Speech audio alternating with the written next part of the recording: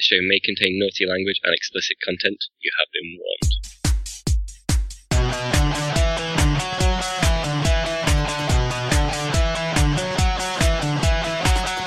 Welcome to Facehammer, an Age of Sigmar podcast.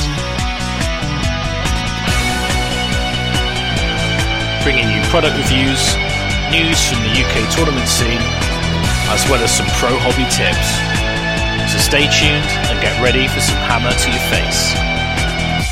Welcome to Facehammer episode 36. It's me, Russ the Faceville, and I'm joined by Terry, check out my gains Pike, and Les, whatever Martin.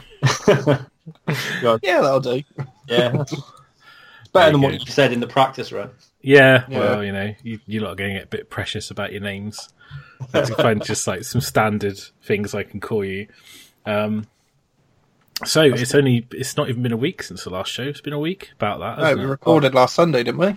Yeah, I think so. We're so prolific. I know. We're just swamping you with content right now. We're fucking back on the edge now, head of the curve.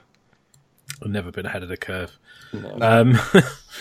Right, okay, so this show, we are going to talk about the Cheltenham War Chief Wonder, and our tomorrow's Burns lists that we're taking at the weekend, and our prep for that, which involves sort of planning our drinking as well, I think.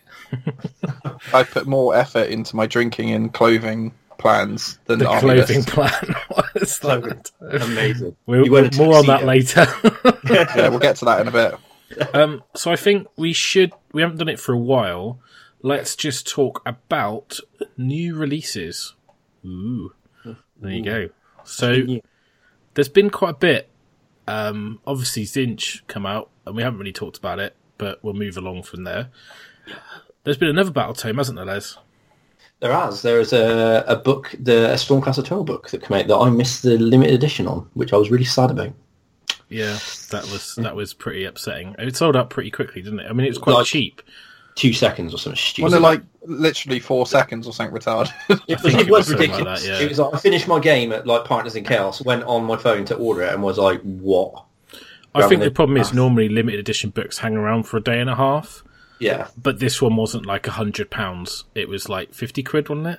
No, it was like £15 more than the standard one, and like you get a set of prayer cards with it, and it looks like really legit. It's sort of like when we saw it when we were at the obviously the thing that we did in up in Warhammer World, up in the design studio. We saw it, didn't we?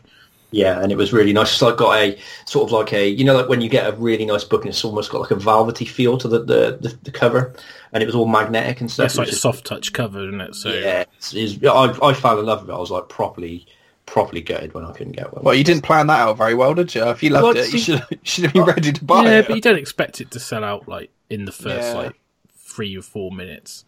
Yeah, it's like, but by the time I'd finished the first game of Partners in Chaos, I think it was like I'd gone online 15 or 20 minutes afterwards and it was gone. Which just never happens, like, it's unheard of, really. Well, it has, and since the end times, at least. Yeah, I think the end times was ridiculous, wasn't it? With that, so, but even the limited edition ones didn't sell out straight away, did they? No, I think it was just the standards, wasn't it? Like, with the end.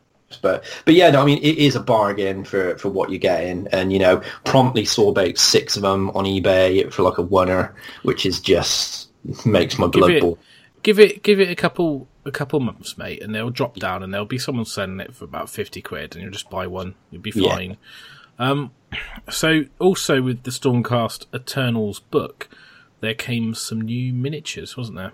Yeah, some pretty awesome miniatures, actually, when you look at how dynamic they are. I mean, I'm talking about the Paladors, sort of like the Vanguard Paladors. Have you built any of these yet?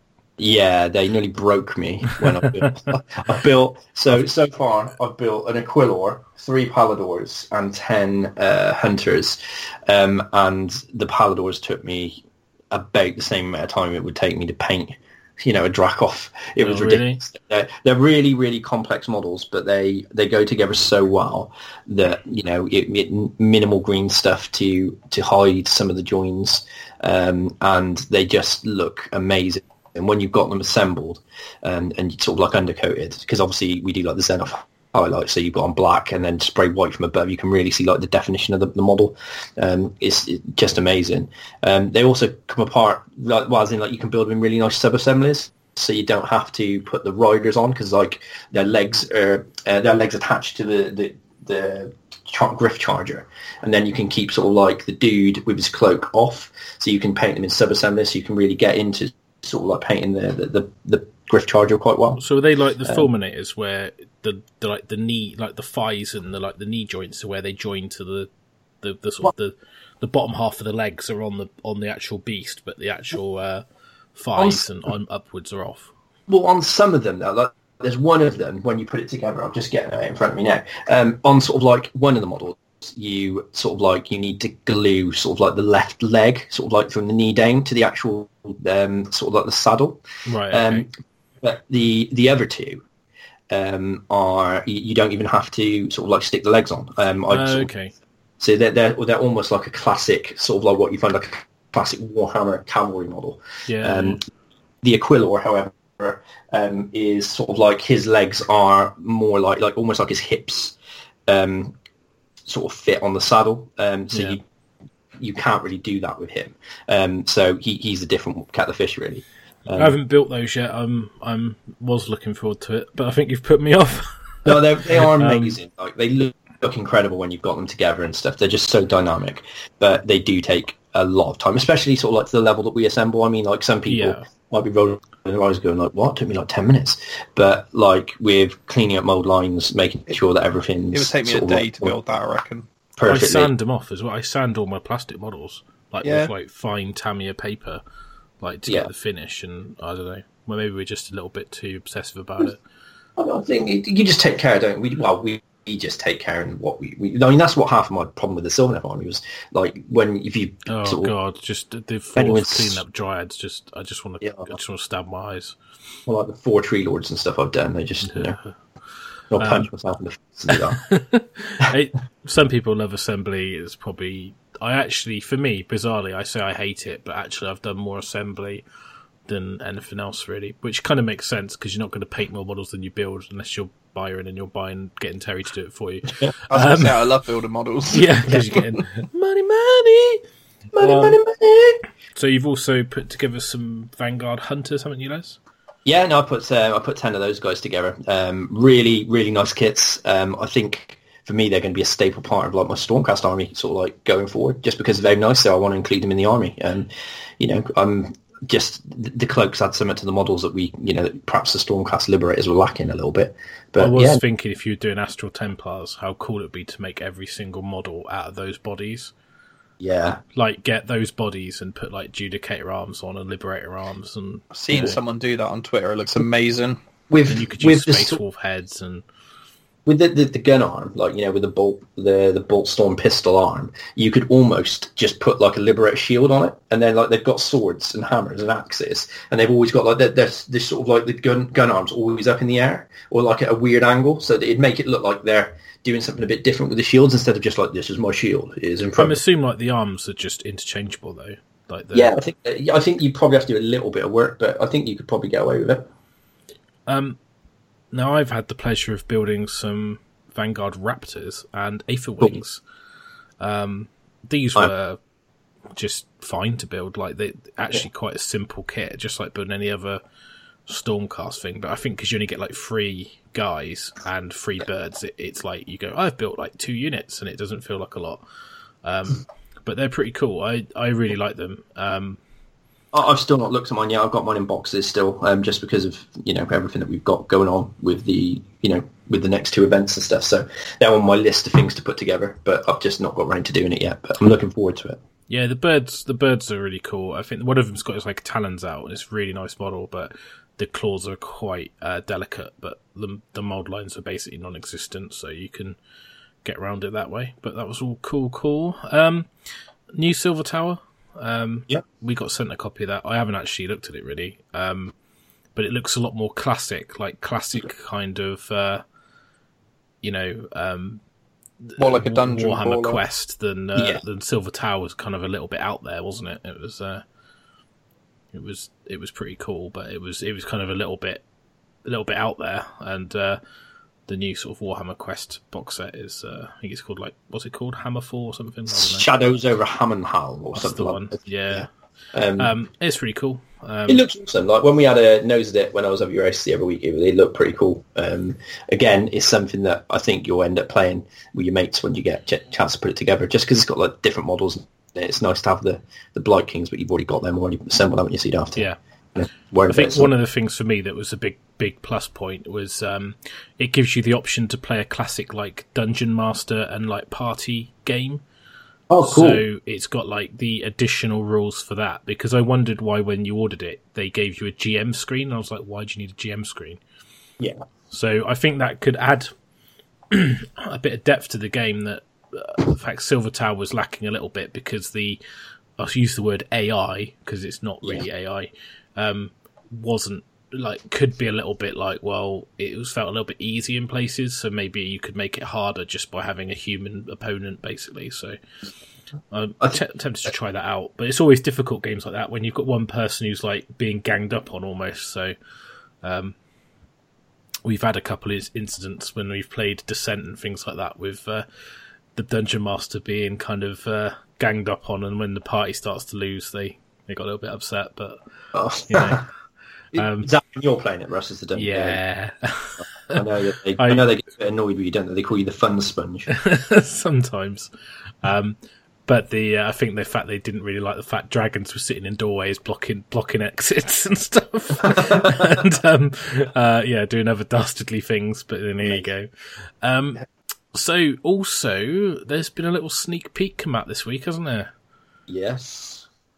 So should we do the boring? Well, I say boring. It's not really boring, but should we do the kind of more sort of typical one? Yeah. Which is Battletome Khorne. Can't wait. It's going to be amazing. Yeah. Get all that Bloodbound and all my Khorne on the table. It was the plan to build a mono Khorne army this year, so that lines up nicely. I can crack on with that now. Do you mean all my Khorne stuff, or are you... I've got my own, but I'll have to use yours for a little bit, maybe.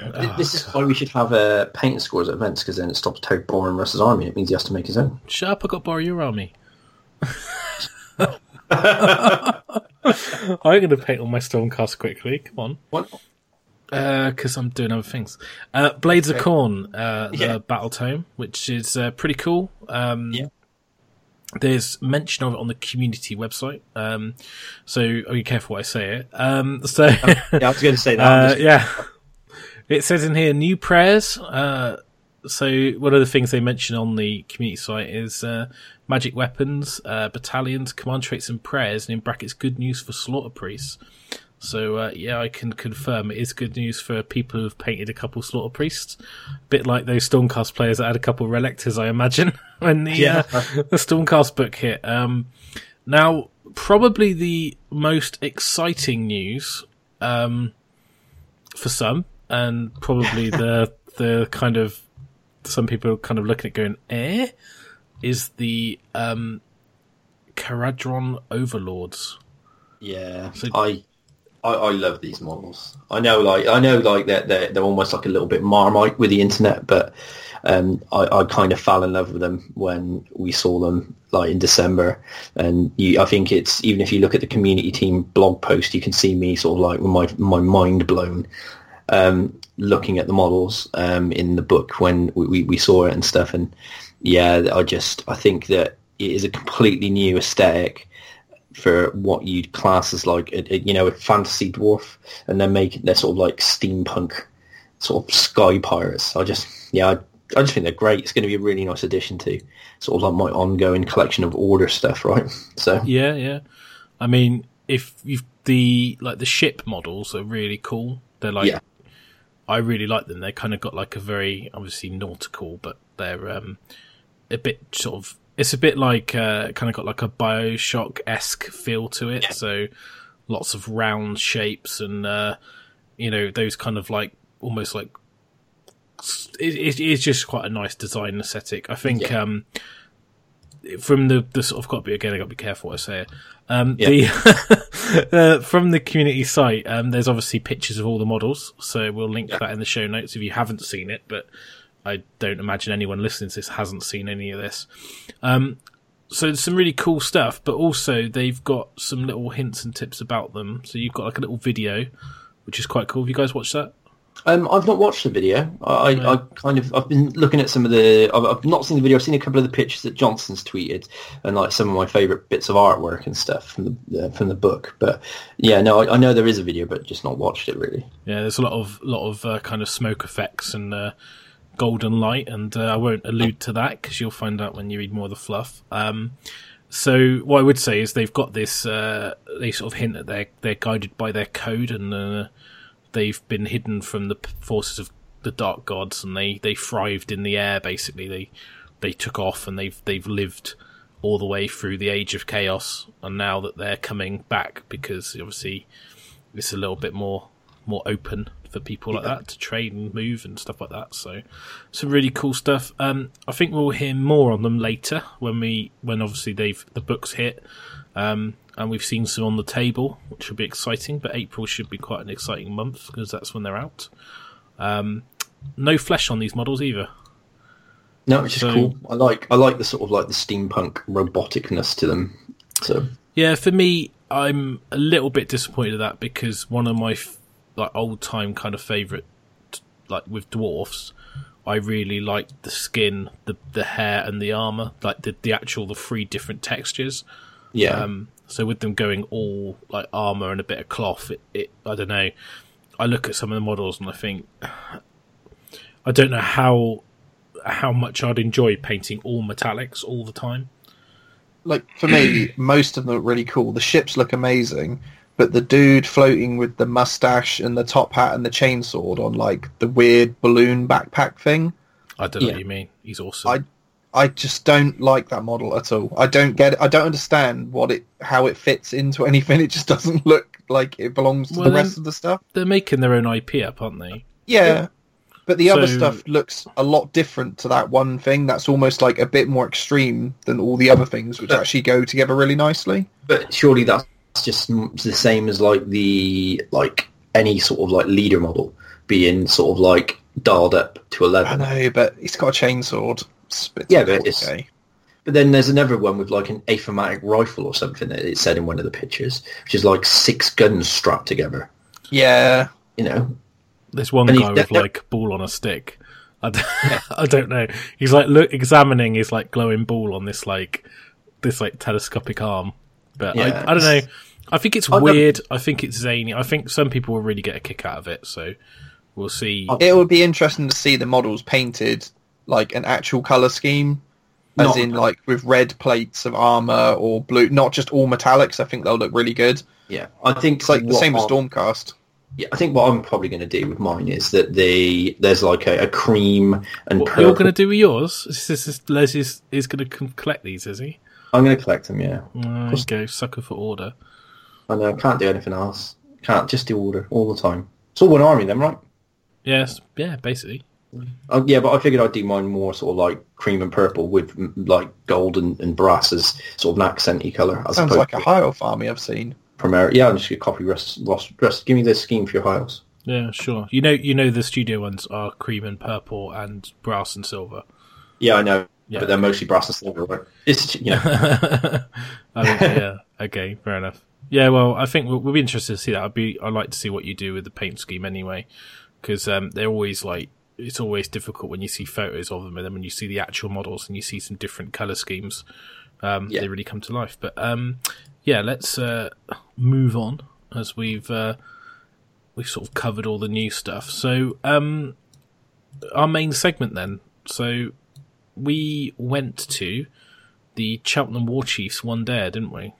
Yes. Did it have an appropriately Warhammer-esque name? I can't remember. I think it was Warpath, wasn't it? Warpath, there you go. It did have a name. I should really know that, shouldn't I? Well, we should all know we all went. Yeah.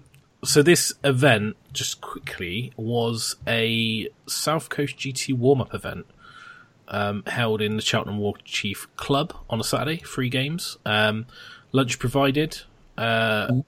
Actually, we'll talk more about the event. As well. Yeah, it was good. Yeah. We'll talk more about it at the end, but they had like a tuck shop.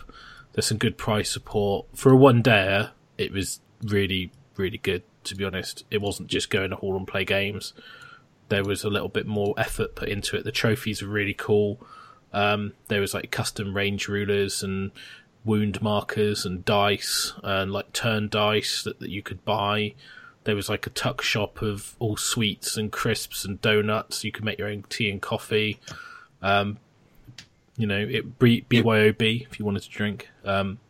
Yeah, I only saw one beer the entire day. Johnny gave me a beer in the last round. I think a lot of people, because it's a one day, are driving, aren't they? So yeah, just no one's really drinking. So it was 3 games. The first 3 scenarios in the South Coast GT pack. First time I'd played them. First time I'd really seen people playing them. So I was very interested to know what the feedback was going to be like. So list-wise, Terry, what did you take and how much effort did you put into thinking about the event and what you took, or, what did you do? I took the same list I took to Sheffield, so the mixture of Bloodbound, the Skaven, and the Bloodletters. I took the same list because I just wanted to have a little play around with it and see what the scenarios were like. I knew the list wasn't going to be great for those scenarios, but I just wanted to see why, so that now I know what's wrong with it. I can plan for South Coast. But I mean, with the Khorne book being announced, I might be taking something completely different if that's out in time. So yeah, I imagine that'll be out like shortly. So I imagine it'll be live for South Coast. I mean, even if the do we know which one's coming first? The Khorne, I believe. Khorne before them. That'd be cool then. So that should be out in time. So I probably might take a full Bloodbound army if someone can lend me one. Oh yeah, let's see. I don't know who's got one. Yeah, not one going for free. Who's not playing? Oh, maybe that's me. So yeah, basically the same sort of stuff. And I was surprised how it didn't really work in the scenarios. It works really nicely in the handbook scenarios, but the list just doesn't really work in the Silver Tower, especially. It didn't really work in that one. And the first one, where you have to have the leaders to push the Stormfront, it didn't again. It was just a bit... I had a lot of characters, but they weren't very hard to kill, so I need to go back to the drawing board with that one. But you don't really... doesn't matter if they die, does it? Because you switch them on. I know, but if you want to get the major win, you've got to take all 4 at the same time, haven't you? Or push the Stormfront 3 times, basically. Yeah, but then if you've got no heroes left to push it, you've just got to defend yours and hope they don't push it back into your deployment. Then you're just sort of playing for a minor at that point. I think it's there to reward people who take like combat survivable heroes that they want to push across, but and punish those that take loads of like buffy weak heroes that just sit at the back. So so that's why I need to rethink the list, and I might have to pop the Great and Clean one out again and fly him forwards or something. Good. Like he'd be quite good in that because he's quite tanky. Pop a Mystic Shield on him, check him up there. If you're taking Blades of Khorne, why don't you take a Bloodthirster? Yeah, I've got one. Well, that's what I mean. If it's out in time and I get to have a look, I don't know what's coming at all. Is there? We haven't seen any new models yet, so they've maybe confirmed on the community site no new models. Oh, there's none. No, it says there are no new models. To be honest, they've got a lot of models for the existing range. I mean, let's say maybe they've all also the Khorne demons. Yeah, maybe they've done what they did with like the Flesh Eater course, where they've just like added new war scrolls to existing kits or changed. I mean, I'm sure they've added and changed rules to stuff like they did with Tzeentch book, didn't they? They gave the Lord of Change a completely different. Oh, they would have changed some rules, I imagine, but I don't think there's not going to be like a new unit or. Because they've already done all that for Khorne, in Age of Sigmar with the Bloodbound. Maybe they might make the Bloodthirsters better. They might give them more wounds, make them. Who knows? Better character in some way, like they did with the Lord of Change. It makes sense to buff them up as well. But yeah, maybe get a Bloodthirster out. It'd be quite interesting. Or some Khorne Demon Princes. They might be quite paint yourself Scarbrand. I think just an all Bloodthirster would probably be better. But don't know. We'll see. See what happens. We'll see. So, in terms of like the other scenarios in Silver Tower, you said that your list didn't really work. What was it lacking that you units that you can throw away? Okay, so I needed loads of Blood Reavers or chaff like that. I could, Blue Horrors, Brimstone Horrors, just units that you don't care if the tower kills them. Because But I don't want to put 200 points of Blood Warriors in the building, Don't really and need then to the go in building the move tower, and kill them do all. you? But if you want to score big, you need to get in there, don't you? Then does it matter if the unit dies if you score like 3 points and you then die? You're like, okay. Yeah, but then if it jumps back over to their side of the board, and then they score big, you've lost a unit for nothing. If you position 3 units on the 3 objectives, so just people listening, there's 3 objectives. There's one that on the board, there's markers. There's only one tower. The tower moves every battle round, and you can garrison it by being within 6 in your movement phase, and the whole unit. Then you go right there, entering the building, a bit like the skull keep rules.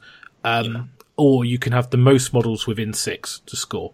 You score 1 point for having the most models within 6. You score the battle round points if you've got a unit in it. If the tower moves when you're in it on a 4-up, the unit is lost.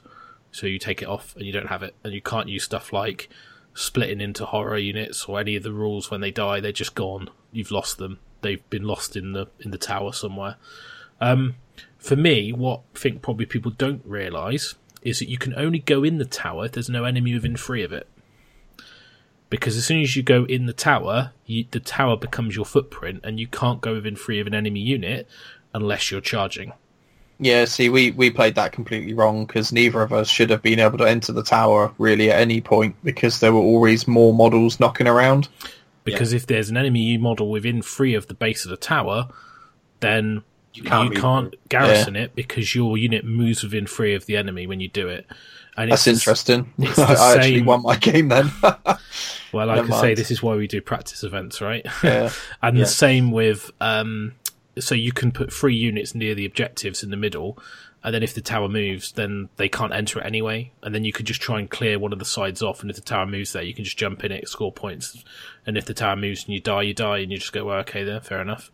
But I scored points, and it's quite hard, I think, for somebody to garrison the tower. The idea is that if you let them garrison it, you're probably going to lose.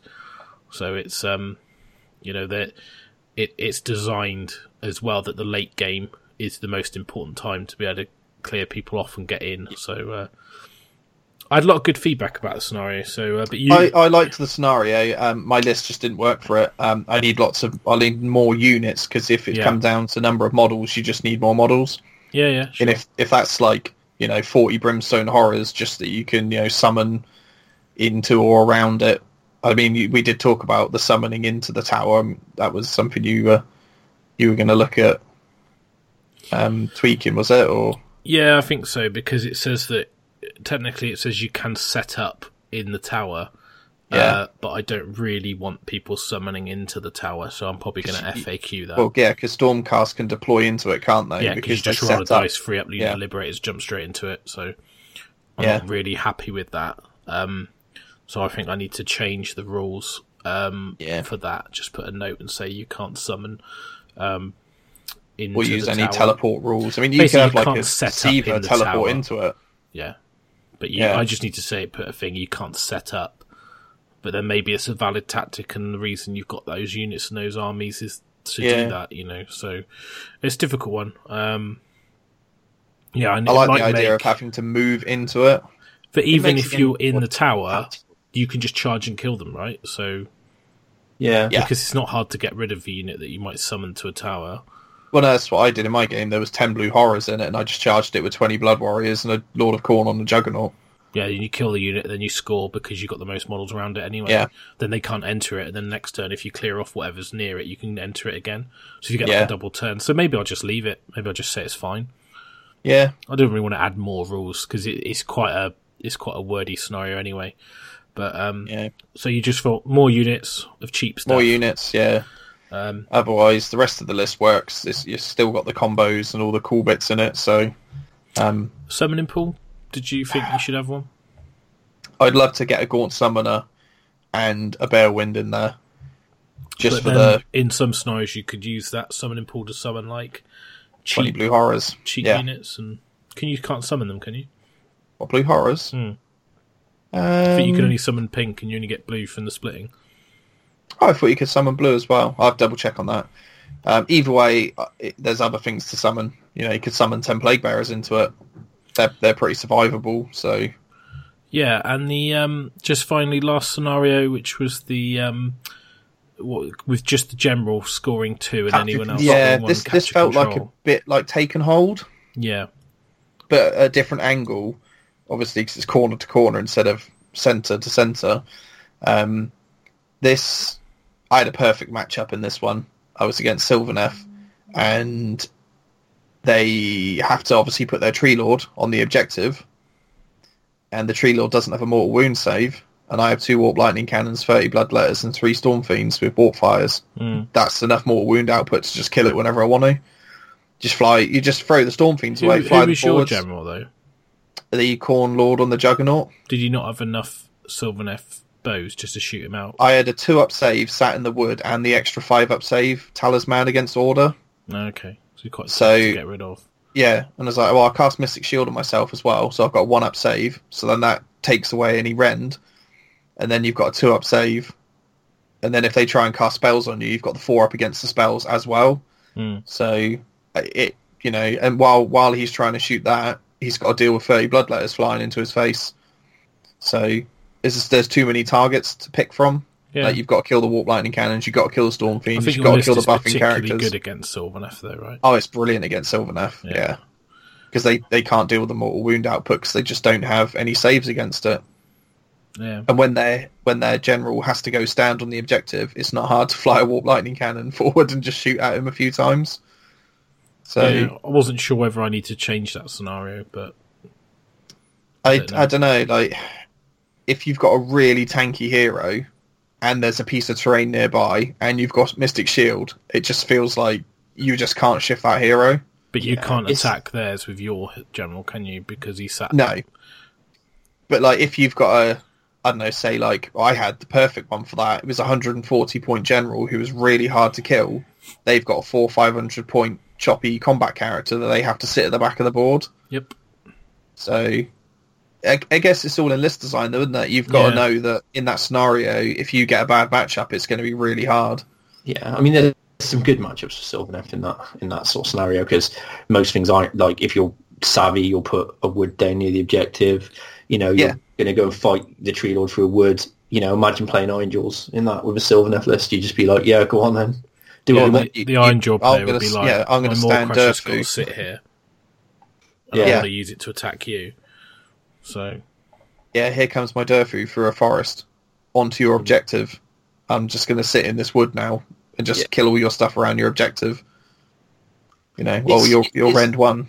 It's going to be matchup dependent, I think. Again, same as everything. I think if you've got a lot of mortal wounds, but then that's the same for every game, though, right? Yeah. Sometimes it's like if you throw enough mortal wounds at something, it kills it. Yeah, exactly. I think it's fine. But you did all right, Terry. Did you? I mean, was there anything you learned? I got a minor win, which could have been a major win, but we had some rules played wrong. My opponent didn't realise Judicators are only 24-inch range, and he's been playing it for 30-inch range for possibly 6 months or so. And he dropped down the Hammer Strike Force without actually rolling. Right. Okay. He didn't realise he got that wrong. He didn't realise that you couldn't. You have to, if you set up the prosecutors, you still have to roll the 3+. Yeah, because they're using the army rule. They deploy with the Scion's ability, but then the Paladins don't, because then they come down next to the. But if he hadn't rolled that, he may have been really far away and not got any charges in. But the fact that he was 3 inches away with all his Paladins was, Yeah, but not that turn. Maybe next turn he'll be down. But it's. Then it gives me a turn to do something. The second game, having just heard that the Silver Tower bit we played wrong, I was actually up the whole game on points, and in the last turn, the unit that moved into the tower shouldn't have actually been able to move into the tower because my unit was nearby, so we didn't realise that, so we both played it the wrong way, so, but having known that now, I could have actually won that game as a major victory, which is a bit annoying. So I got a minor win, a major loss, and then a major win. So I didn't really finish anywhere, but it was, just like testing out the scenarios. So good experience for South Coast, though. Yeah, definitely. just on those three scenarios, I know that a lot needs to change. So cool. All right. We need to play some more practice games. When So we I've got to do, try and get some in. When we do the South Coast show, we'll obviously go through your list and why you've changed it and what you've taken. Yeah. So, Les, what did you do with your list then? I took Sylvaneth. Again, that was like a choice that I've kind of decided after talking to you after Sheffield. I'm going to take Sylvaneth for the next couple of events just because I've played so much with them lately. I think if I switch back to the Stormcast now, I'm going to hamper myself with regards to the game in front. Not Plus, that I'm I think using them, so you're not allowed. And you're using them, the next couple of months, Cool. So just as long as you know, it's fine. All right, yeah, we got this discussion, it's all right. So yeah, my list's pretty much the standard Chris Tomlin build, but I changed it up a little bit. So by the Chris Tomlin build, I mean the null route that I've been taking for the last sort of 6 months. But what I've done this time... So basically you mean the Les Martin build? Yeah, the Les Martin build. Chris is referring to it as the Chris Tomlin build, so I'm going to refer it to the Chris Tomlin build. So, right. And then what I'm going to do is I'm going to talk about this new list, and then he can start talking about that as the Chris Tomlin build as well. Essentially... Controversial. It's all right, he loves it. What I've done with this standard, the list is I've took my standard sort of like Naru build with Durthu and stuff like that, and I've just removed a few key pieces and put a few different bits in, just because I played a couple of games and I felt that it's lacking in certain areas. So, like the biggest thing that I've removed is I've actually took Durthu out of the list, which has freed up 400 points, and I've also took the free Spirit Battalion out because you can't use it without Durthu. What that's allowed me to do is put Dreicher in, which we'll get to in a second. Why I put Dreicher in, and another unit of bow hunters. So essentially, it's a Tree Lord Ancient, a Branch Witch, 2 units of Tree Revs, 10 Dryads, 6 Scythe Hunters, 9 Bow Hunters, and Dreicher. Cool. Plus like the non formation and the household. And the reason I've put like Dreicher in the list is like I painted the model and thought it was really cool. But I also think she's sort of like a little bit underused at the moment. I think she can really benefit the Sylvaneth army because there's a lot of stuff in the current meta with like hordes and masses of one-wound infantry out there. And I think Dreicher taking the Squirmlings instead of the Flitter Furies that everyone takes is sort of like a strong counter to that. And in like the practice games and the games at the weekend, I've been blown away by how good the Squirmlings are.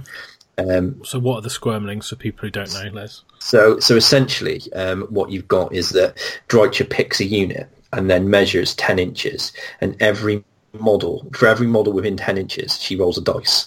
And on a 3-up, that they take a mortal wound. If she is sad, which is like on a 4+ at the start of the turn, she gets to reroll 1s.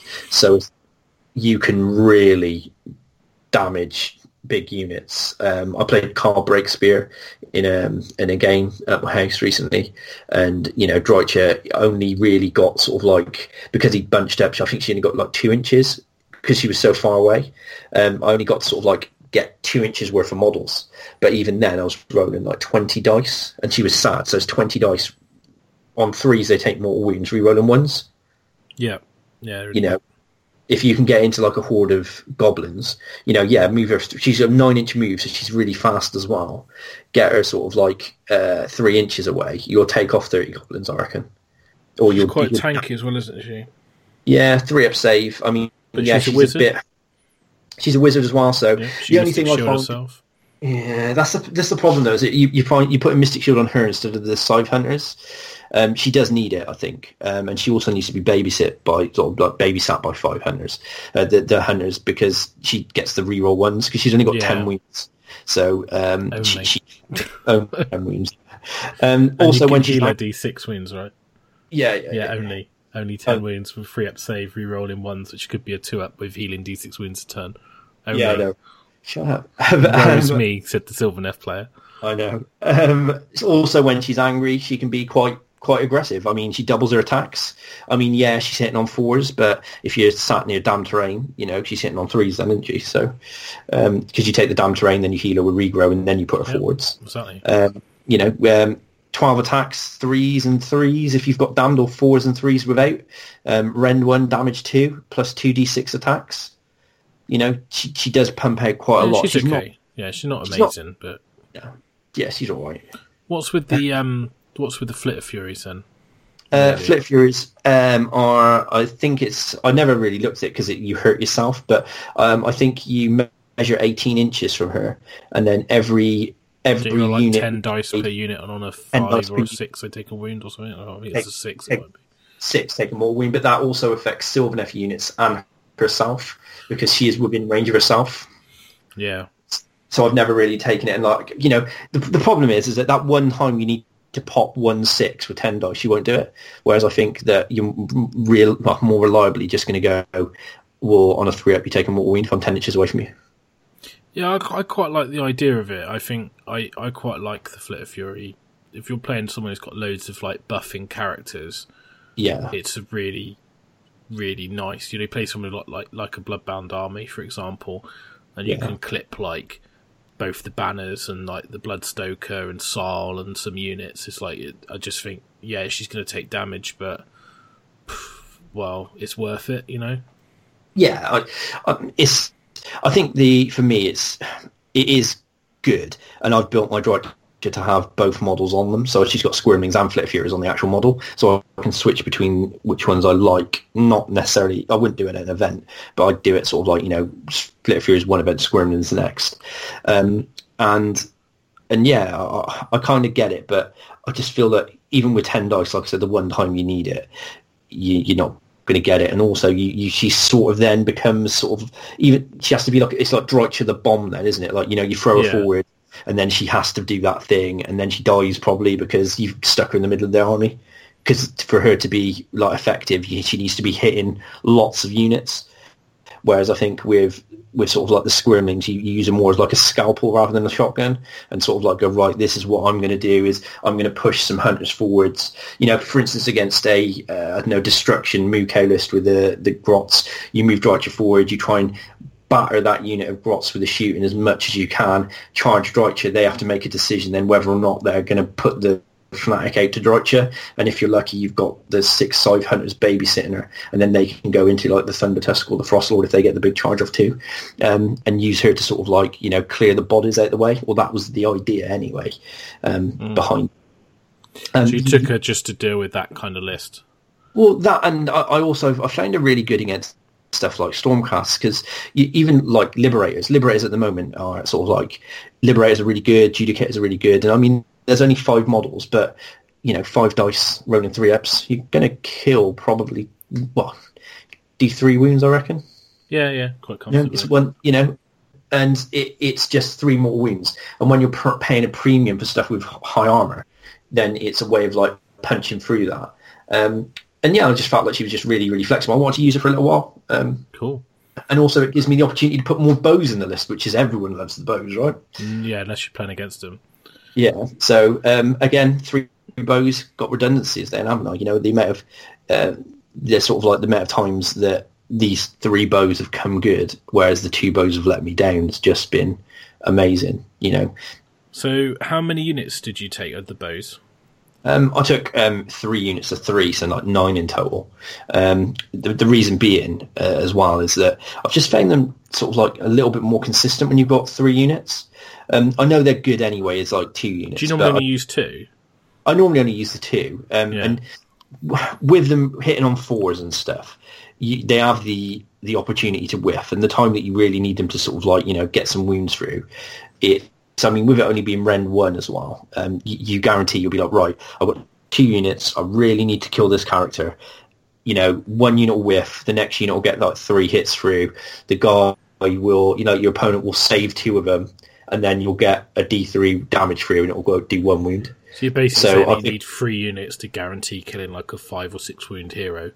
I think so, yeah. Without Damned Terrain, I think so. And again, in the current meta, you've got armies like Terrors with sort of like Sal the Faithless, and, you know, and Cunning Ruck and stuff like that, where, you know, it is the pivotal piece of the army is this character that is sort of sat back at the table edge. And I think you can do some really funky stuff with the bows where, you've got a one-drop army, chances are you're going to go first unless you're playing another one-drop army.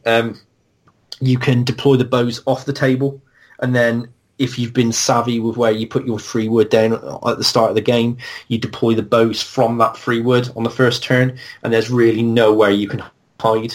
Yeah. Because they've got such a long range. They can deploy within 3 inches. So you've got essentially, on like the wide part of a wood, you've got about 13 inches either way to play with when you can put it down. I think it might be more than that. I think it might be 15 inches for the wood. Is it when they set up from that army special rule, every model has to be within 3? Yeah, they have to all be within 3 when they set up from the army special. But when you teleport, only one model? Only one model, you can string them out. Right, okay. So yeah, I mean, you can almost deploy them. You can sort of like see where it is, keep them back. If you've got damn terrain, get the damn terrain, teleport them through the acorn into the central wood, and then shoot off that key piece. I think whilst Sal the Faithless is easy to hide, and Terry's quite good at hiding. I'm using him as an example because, obviously Terry takes Sal the most, I think, than anyone. I think with the ability to move around the board whenever you want, or to a certain degree anywhere you want, and put sort of 9, well, it's not 9, is it? They got 2 shots each.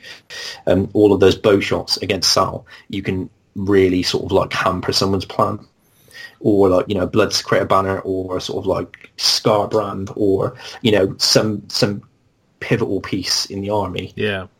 And it just allows flexibility, and they're only there for a turn because you go, you teleport them within the wood. Hopefully you can keep them in the wood, so they've got an extra save. They'll like a 3-up save then if the enemy tries to charge them, and then they're not easy to shift. Even if you get a charge on them, they're not easy to kill because of the re-rollable save. Yeah, but you can't you because if you teleport off the table, if you set up in the, I know it's called the hidden routes or whatever it's called.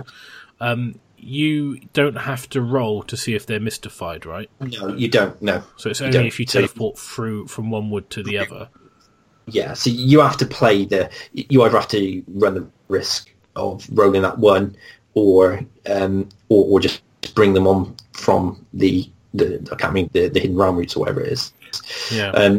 So again, it depends on how risky you want to be. You sort of like weigh out, don't you? Because I think if you've got damn terrain on your side of the table, the champ hitting on 2s, the guys hitting on 3s, with the ability to sort of heal back the one unit that has took the most damage from the damn terrain, you take that and run the risk of rolling the 1, I think. Whereas if there was no terrain, you'd sort of then bring them on and sort of use that then to shoot off that key piece. Like again against Stormcast with Staunch Defender, if they've got a Castellan down with Staunch Defender, or you wouldn't kill a Stardrake, I don't think, but it's not against -2 to hit. Not when it's -2 to hit, yeah. But if you've got a Staunch Defender model, kill that key piece straight away, and then you're like, well, you haven't got it now, have you? So just out of curiosity then, just to quickly go through it. So you dropped Durfu out. Yeah. And for Durfu, you got 3 bows? 3 bows. And Drycha? Or did you take a Tree Lord? I took, basically, I dropped Durfu and I dropped the Free Spirit Battalion. Right. And that gave me enough points to get Drycha and another unit of bows. Okay, so you didn't have a normal Tree Lord then? No, a Tree Lord Ancient. I didn't have a normal Tree Lord. So you had the Ancient and you had Drycha instead, and then you basically lost the combat power on Durfu, but gained more bows. So basically you move more towards like a shooting army than a combat army. Shoot your avoidance army. I've been using it sort of like, I never really stay still if I've got the woods down. The bows are always teleporting through the woods. You didn't change like your core, but your normal, like you took 2 units of 5 revs and and the Dryads. And 10 Dryads, is that right? Yeah, so like the list is essentially the same. So Tree Lord Ancient with Dark Warrior, Oaken Armour, Branch Witch with the Acorn, Drycha. Then you've got 2 units of Tree Revs, a unit of Dryads, 6 Scythe Hunters, and 3 units of bows. Yeah. Plus the Hexold and Naru. In terms of the scythes then, so you run 1/6, don't you? And that's what you've always ran. Yeah. Have you been tempted to split it into 2 3s? I think under Safe Coast it probably makes sense to take 2 3s. I think you've got, with sort of like the domination mission and sort of like being able to be in multiple places at the same time, I think it probably is more beneficial. I think once something's dealt with a unit of 6 hunters, that's the game. I have to either damage them so much with shooting that, because I've got nothing else really in the army that fights. I think if you're running them in 2/3s, I think it's really good. I mean, Liam Cook does this really well, is that he'll throw one unit of scythe hunters in, and then if it gets damaged, it's usually fighting near a wood. If it takes like 2 models off, he'll then teleport it back to the acorn in his deployment zone, and then heal it with the Verdant Harmony spell, and then bump the unit back up in size whilst the next unit goes in and fights. So he uses them in waves, which I think is he sort of like, whereas I sort of use the 6 to go, where is the key fighty piece in the army? Those 6 hunters need to deal with it. Liam sort of like goes, right, I'm going to put those 3 in.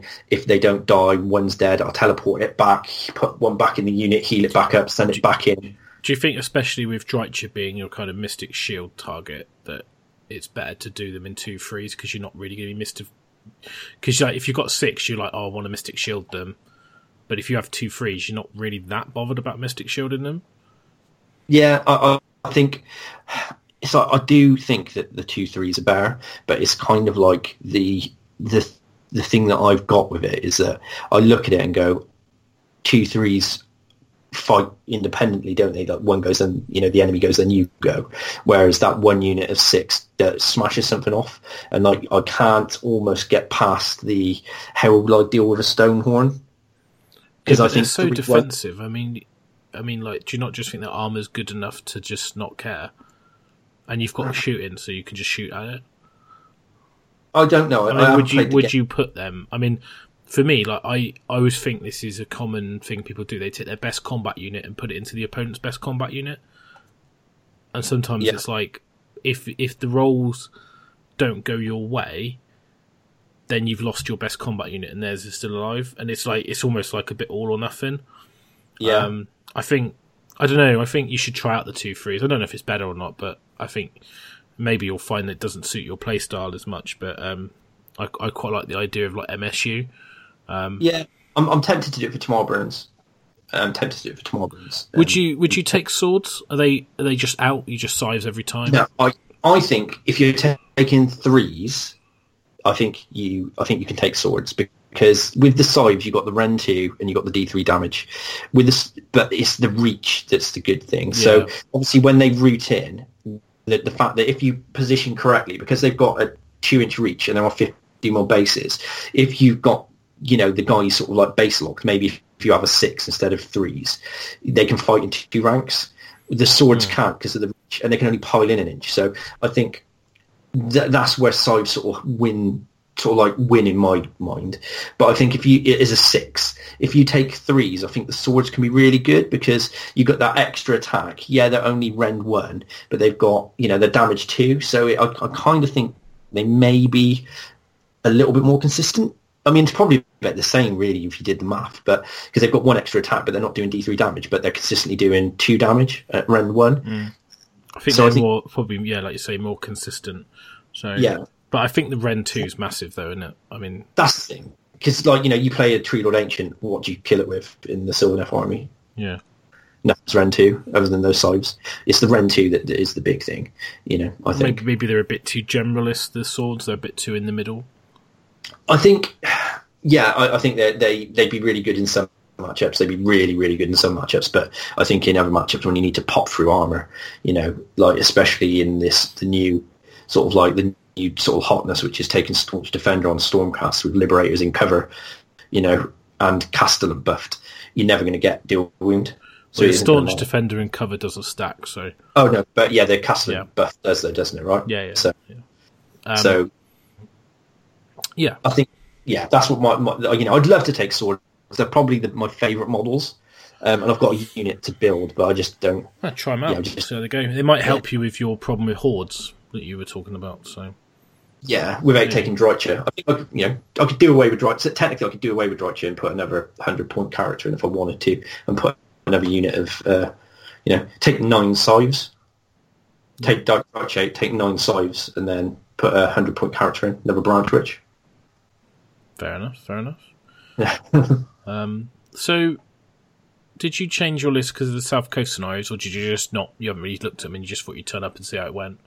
I didn't change it specifically. I've been thinking of running this list for a little while. I did read through the South Coast scenarios, and I think that you almost have to redesign the Sylvaneth list from the ground up, which sort of like me and Liam Cook sort of like had a look at doing recently with a list that he's going to be taking.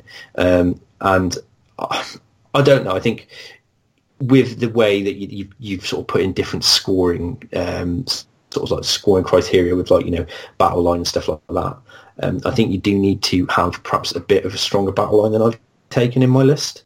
Yeah.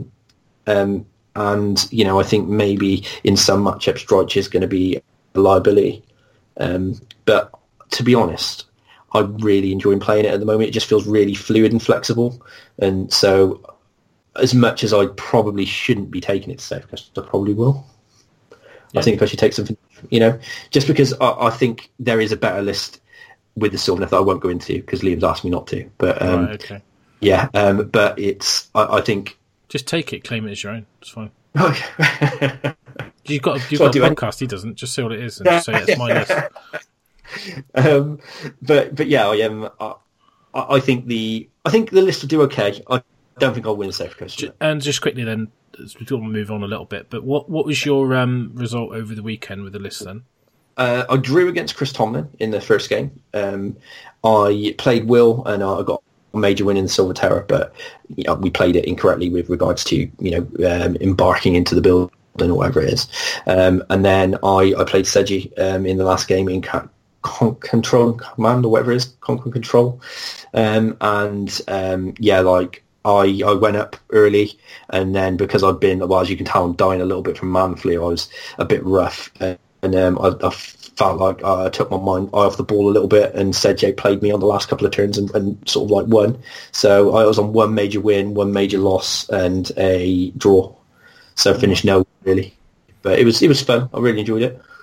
Yeah, it was good. Well, at least you got to see what you listed and see if you were going to do something for South Coast. I mean, did you immediately think, I need to change this, or did you just think, oh, it's fine, I just need to play better? Yeah, I don't think... I think in some matchups I'm going to get spanked, but I think if I play it well... I think I played well in the last sort of couple of turns against Tomlin. I think I played well against Will, and I think I played well in the first couple of turns against Sedge, but by that point I just switched off. Do you think having Droich, though, makes you less susceptible to bad matchups, or do you think it makes it more likely you're going to get a bad matchup? I think it makes it less likely to bad matchups. It's a more rounded list than taking Durfu, right?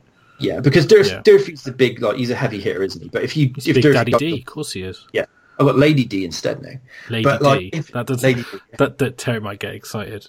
I know, yeah.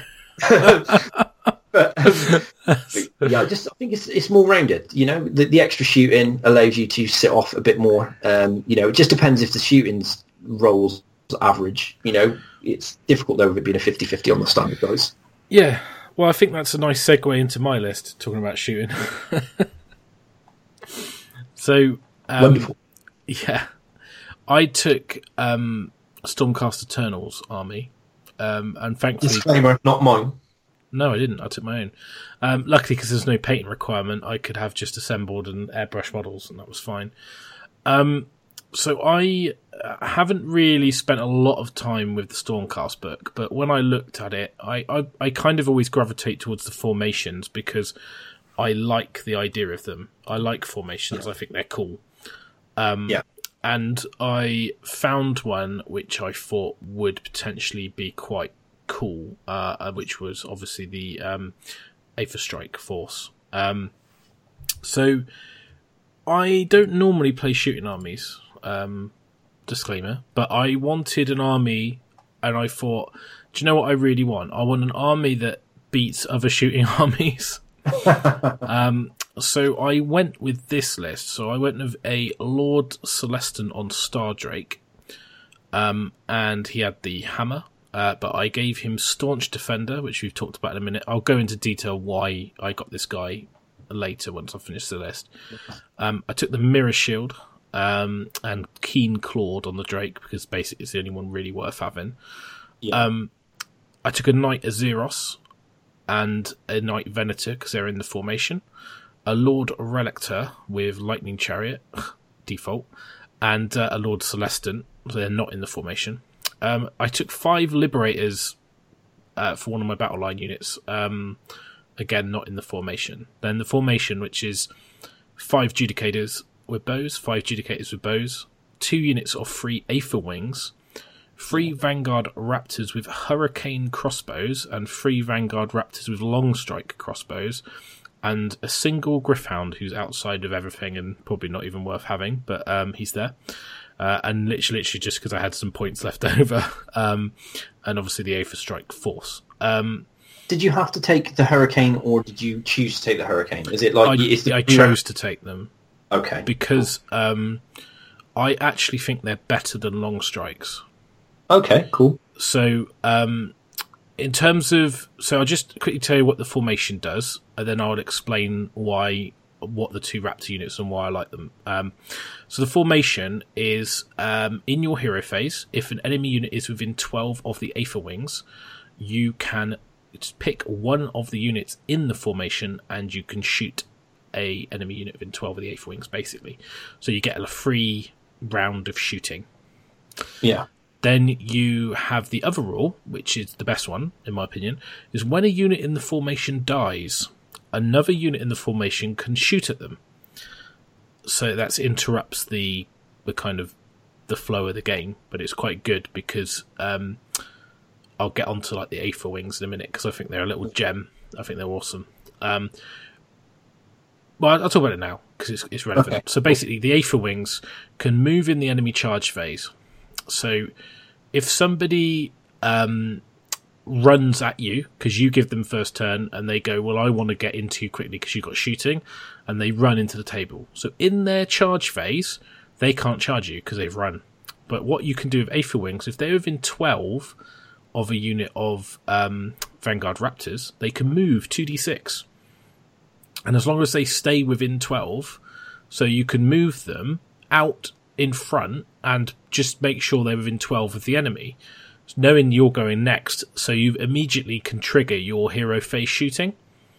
So it's quite hard for your opponent to stop you getting that free round of shooting because you've got that 2d6 move in the end of their go, basically, after they've moved. And if they charge the Aether Wings and kill them, then you can shoot them anyway. So you kind of don't mind that so much.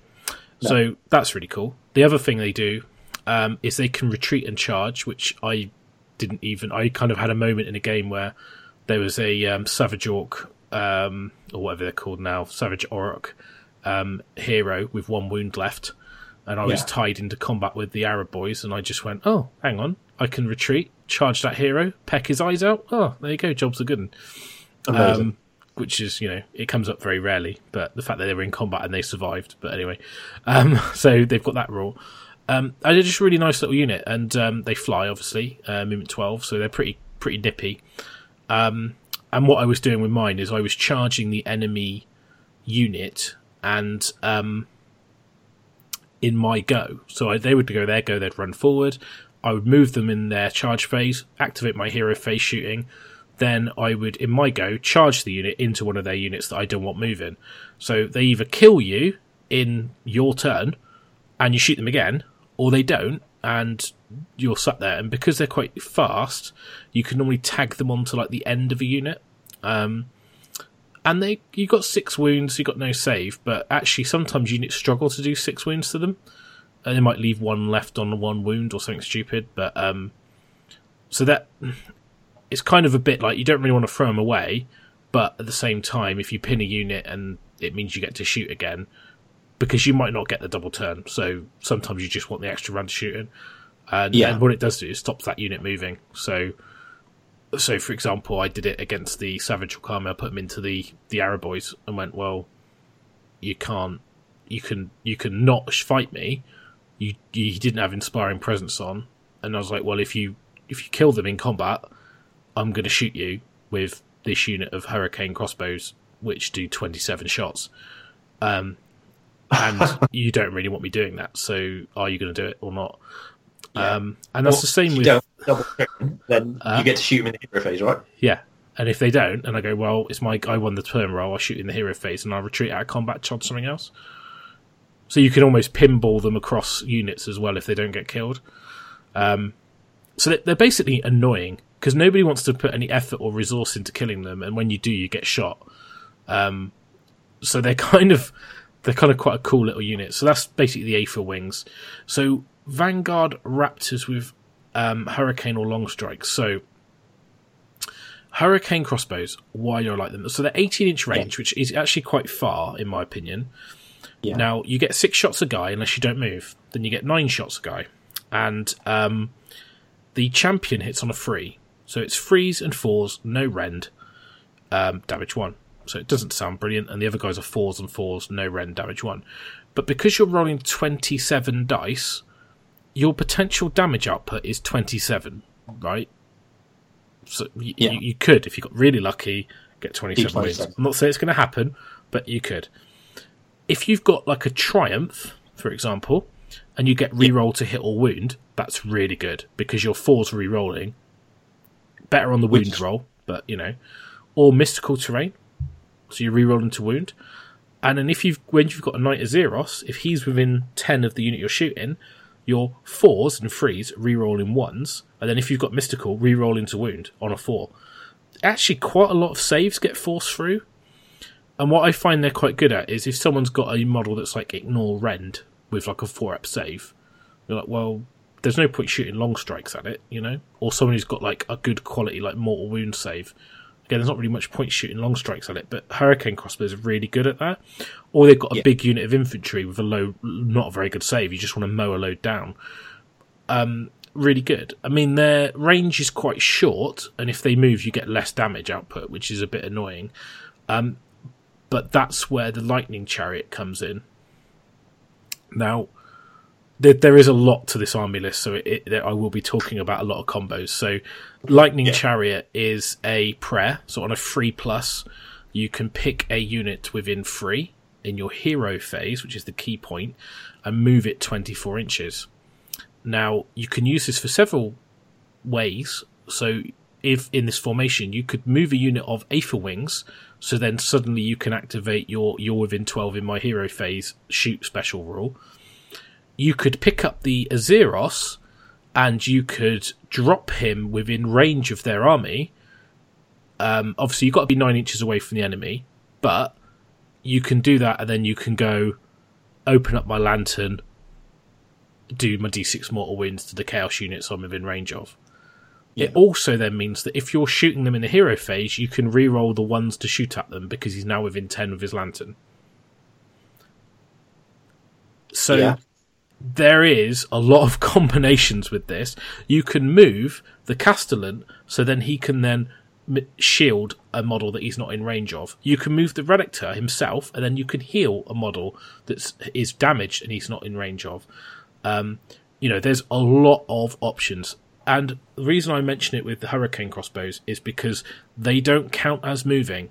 You can't move in the next phase, but you haven't moved. So you can pick them up, move them, and you can shoot 27 shots into a unit. So if you've got like a hero you really needed to kill, and it's 18-inch range is not bad. You could probably move them and get 27 shots on a hero. Even a hero with a 4-up save is probably going to die. Yeah. And if you don't kill it, your long strikes can probably ping off the last wound. Yeah. So basically, Lightning Chariot allows you to unlock a lot of these combos with your army. So, long strikes. So these are quality shots. Now, what I like about these, they've got a long range. And I know some people said, well, if you stand still, you've got a 30-inch, but if you move, you've got a 24, but they're movement 5, so what's the point? Well, the point is being 30 inches away is being 30 inches away, and being 24 inches away is being 24 inches away. So sometimes the fact that you're actually further away when you shoot them is a big plus, because things have like a threat range. So you could be playing against someone who's got a unit that can move 12 and potentially charge 12 with, if you're more than 24 away, it's impossible for them to hit you. It's literally impossible. So if you're within 24, then you're in threat range. So I think, and what it does mean is you don't really get punished for moving. You do a No, little bit, but it's not too big a deal. I mean, I always thought, like, looking at it, it's like you might as well move them and shoot them. But you are right. It's one of those things where I always thought, like, you might as well move and be 29 inches away. Yeah. But then you are right. You are moving forwards. So, 12-inch move, double 6 charge, you can get straight in there, right? Yeah, pretty much. And what I really like about them is they're just, I don't know, they're really good quality shooting. So you only get one shot each, but it's 2s to hit. Now this is where the Azeros comes in. 2s re-rolling 1s means you're getting rid of that RNG when you roll 2 1s on your 3 dice. It just means they're way more reliable. The problem I have with them is the wound roll. So it's freeze. Yeah, it's Ren 2 and it's damage 2, but it's freeze. Yeah. It's quite often you don't do anything. If you roll a 6 to hit, yeah, you do 2 mortal wounds, but actually there isn't really many ways to buff their hit roll. You can't take damn terrain because you've only got 2 wounds each. So if you take damn terrain, you could lose a whole model quite easily. And you've got no way of putting the wound back into that. No, you haven't, no. And you can't... it's not like you can take a damned and not lose a model. You're on a 66% chance of losing a model. So, I'm not saying they're bad, but they're more expensive. They're 180 points as well. And I think you probably need one just for long-range quality, the rend, the mortal wounds. But I prefer the Hurricanes. Cool.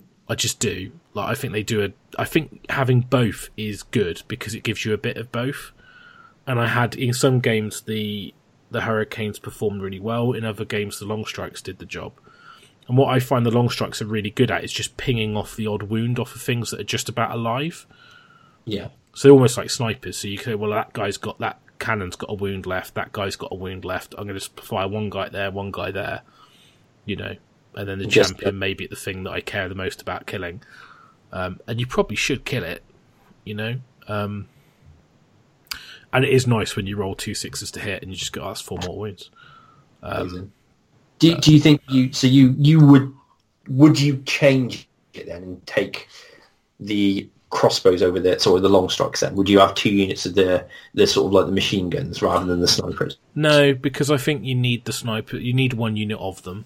You just need the long range quality. I mean, you've got a Venator, so the Venator is really cool because you can obviously pick units a model off at 30 inches and do his like super shot, or just his general shooting. It's 6 shots at range, which range 30, which is quite good. But I don't know. Like I just sometimes think the long strikes, you need to just have that quality. I mean, being Ren 2 is quite nice as well if you're playing against like a Tree Lord. Ren 2 with mortal wound output they're kind of like they're going to do a lot more than what a unit of Hurricanes are. But then the Hurricanes are gonna, if you've got a unit of like even like Hunters with a 4-up save, the Hurricanes will probably do quite a bit of damage to them. Because you don't get the reroll. You don't get the rerollable armor saves against it, do you? If you shoot in the Hunters, they only get the reroll 1s, and 4s rerolling 1s isn't good. No, it's okay. I mean, like you're not going to. I don't think you're not going to kill a unit, but you might chip a guy off. I think with me, it's all about concentrating your fire. So you've got 2 units of Judicators as well, and obviously we all know Judicators are really good. I have been tempted with the Judicators to try out taking the Mortal Wound crossbow. Okay, instead of the what? So the Thunderbolt crossbow, is it that one? Because you can take that with the bows, Yeah. So I don't know. Sometimes I think just having more mortal wound output would be cool. That's the thing you were talking about before, wasn't it? With the old book, is that not taking the actual the shock bolt bow and taking the like the heavy bolter crossbow and using that because it's the 18-inch range, but at the same time it's handy to be able, like you said, to pump out more wounds because as you know, more wounds are better, really, isn't it?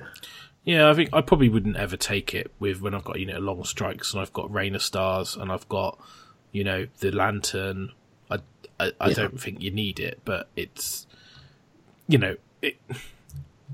it's kind of a nice option to consider if the meta shifted to a lot of really hard to hurt stuff. I mean, we don't know what the Kharadron Overlords are like. Maybe they've got really good armor and just need mortal wound output out the wazoo, So we don't know. But I think the option's there, which is nice. And I like options. So, so that's that. I've talked about a lot about the units. So I'm going to talk about the characters. So I missed it off when I listed it off, but I've got Lord Celestant. Now, what I took with him is I had one extra magic item in the list. Or artifact, I should say. So I could have put the Luck Stone on the Venator, which allows you to change the dice roll. So if you're lucky enough on your Star-Fated to get through their armor, you could just make the wound roll a 6. So you just go 9 wounds, take it off. I don't really like that because I think it's a bit all or nothing. Yeah. I'm not a big fan of the Venator, if I'm honest. So he's part of the formation, which is fine. And I used him quite aggressively because I want people to kill him so somebody else can shoot at them. Yeah. So I kind of used him like an Azeroth with a bow, if that makes sense. He wasn't hanging around the back. He was going forward and charging their characters and stuff. And I don't know if you noticed, but he's now got a melee profile for his bow. Yeah. Yeah. Well, he gets to smack people up. He gets to hit him with the bow shaft. Yeah. Okay, fair enough. So the Lord Celestant, he's not in the formation. So I took him because, quite simply, the Stardrake. So what you do with him is you put on the Warding Lantern to give the Stardrake +1 armor save. Now, I was originally going to give the Stardrake the 5 up against mortal wounds. Yeah. But the more I looked at Staunch Defender, the more I thought this is just better.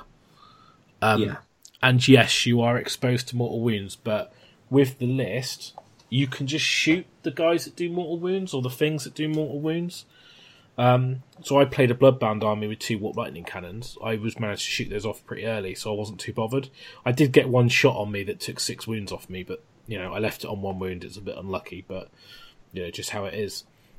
So I will just talk Staunch Defender. So what does it do? So Staunch Defender gives you a command ability. So you've got to go on your general. So the Stardrake was my general. Now, what it says your general and all friendly Stormcast Eternal units within 6 add 1 to their save rolls if they have not charged this turn. This doesn't stack with being in cover. So basically it's like having a cover save without being in cover. Now what's really nice about that is that your Stardrake can't get a cover save, but now he can. So you're never going to be in a problem where you're like, well, I was in this terrain and it doesn't really give me any benefit. What it does do as well, it allows you to get +2 armor because you've got +1 for the Lantern and +1 for Staunch Defender. Which means, with the Warding Lantern, has another ability that people forget about. If you roll a 7 or more to save, you get a wound back. How cool is that? It's amazing. It's so good. So with +2 to your save, that's on a 5. Yeah, I loved it when I was running it at Warlords and when I ran it sort of tail end of last year with the 4 Judicators and just the standard Stardrake without the old book. The amount of times that I was looking for that to fail an armor save and then re-roll that 1 to do the mortal wounds with the Drake, and also for the 6s just to heal the wounds back. Healing on 5s is even better. It's just amazing. Amazing. And the thing is, you're buffed before you do anything. So in the enemy turn, they take first turn, you're buffed. And you've got a massive base. So you turn that bitch sideways, cover that whole army with that 6-inch bubble, and go, my whole army is +1 save. Yeah. Then you say, I get my turn, I shoot you, do a bit of moving, do a bit of weed, a bit of woo. Then I go, right, Warding Lantern, charge Stardrake into combat. He's only got a 2-up save re-rolling 1s at this point. Yeah. I know. First world problems. But he goes in and say the enemy gets a turn next. So in their go, you haven't charged. But you've still got the Warding Lantern on. So suddenly your armor save goes up to a 1. A 1er re-rolling 1s. So, and anyone with Rend 1 means you're healing on a 6, anyone with no range or healing on a 5.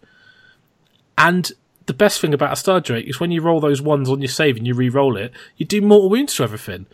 So he just becomes this absolute tank that you just sit there and go, come on, hit me. Come on, hit me. Like, I literally would launch him into units of infantry, like, like a big unit of Grots. Go on then, hit me as much as you want. Roll 60 dice. I don't care. Roll 80 dice.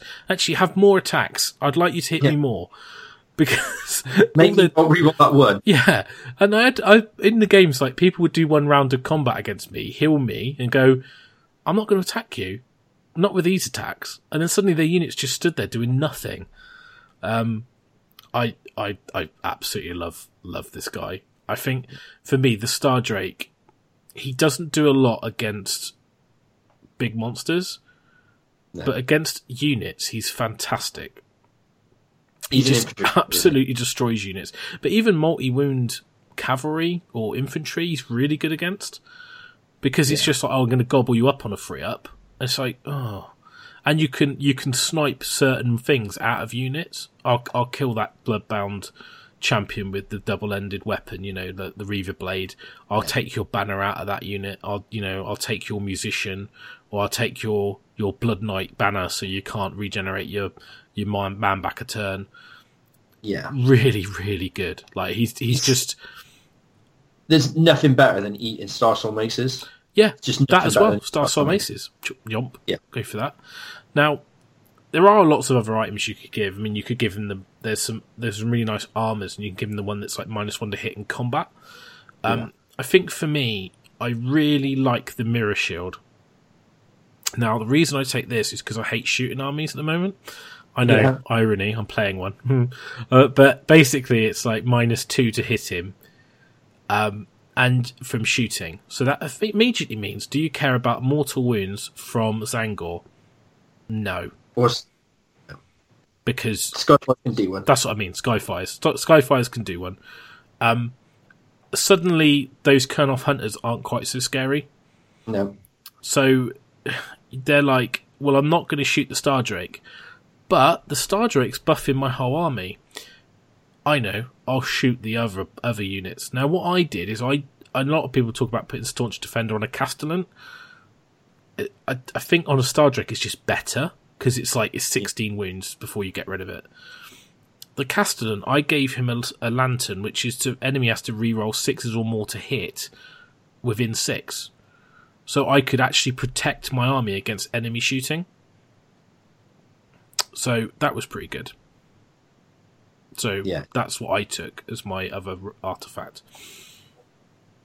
So that's the list. I know that was quite a big segment.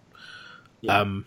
There's a lot of stuff in the list, and what I really found when I played with it, I really enjoyed it because you've got all these options, you've got all these things you can do, you've got all these combos, you've got all these tricks, and it was fun to play with. You've still got combat. I'm still launching my Xeros in or my Star Drake into combat. My Celestin, my Lord Calliston, sorry, was running across the table into combat. My Gryph-hound by his side. The Aether Wings were charging and pinning units, getting in the way. My shooting was being teleported around the board and rapid firing down units. I really enjoyed it, and I played Bloodbound, Matt Lyons, and I had a really good game, and I made a few mistakes in my deployment and a few bits what I was doing. But I won basically all the priority rolls, which meant I won that game. I played Rain of Stars incorrectly as well, I'd say. Yeah. It's still a bit ambiguous, but I think the best way to play it is that you can only pick a unit once. I've had people before where they're picking the same unit multiple times. So I won't be doing that going forward. But I did get a bit lucky. I rolled a 6, put more on Scarbrand, and took, I think, 9 wounds off of him. But I think, to be honest, if I'd done pick each unit, I would have just picked the other things, like the banner, the lightning cannon, and I would have done wounds to all of them, and I would have been able to shoot them off easier. Then I would have had more shooting for Scarbrand, and I double turned them anyway. So I don't think it made a big difference. It would have just changed how I shot and how I did my turn. So I played that, and then I played a Death Army, guy called Ben. And he had 4 big monsters. A bit of a twitchy bum when he put the Necrosphinx into the Star Drake on turn 1, whilst rolling a 6 for the run and an 11 for the charge. Luckily, he didn't kill me, and I ground him off. But that was a scary moment, because I didn't really want my Star Drake going down turn 1. As you can probably tell, he's quite integral to my army. I managed to win the Silver Tower mission by killing the ghouls and basically just having bodies on the table. The Liberators were basically always up in the sky and always come down on the first turn, and then they're just cool. I like Liberators. I think they're cool. Then the last game I played a Bone Splitters army against Ian, and I was a bit disappointed because I'd already claimed 6 monsters for the Big Game Hunter reward, and he didn't have any. So I was like, someone could catch me here. More on that later. And this one, Bone Splitters, I wasn't bothered about the big Cunning Ruck shooting unit. The Star Drake was quite happily munching away at his multi-wound models. My shooting was taking its toll because I don't care about his mortal wound save because I'm running lots of dice. That's why the Hurricane crossbows were amazing, because you're like, well, you've got a 6-up save if I hit you with a long strike, you've got a 6-up if I hit you with these. So the long strike's kind of, they do 2 damage, but if you're all at 6, you deny me more damage. And a long strike unit can only do 6 wounds. That's their maximum output. Yeah. Whereas a unit of Hurricanes could do 27 wounds. I'm not saying it's likely, but it's potential. And to be honest, even with like 4s and 4s and them getting a decent save, you're probably going to do more than 4 wounds anyway, or about 4 wounds. And if one long strike doesn't hit or wound, then you're only doing 4 max anyway. And they probably still get a save.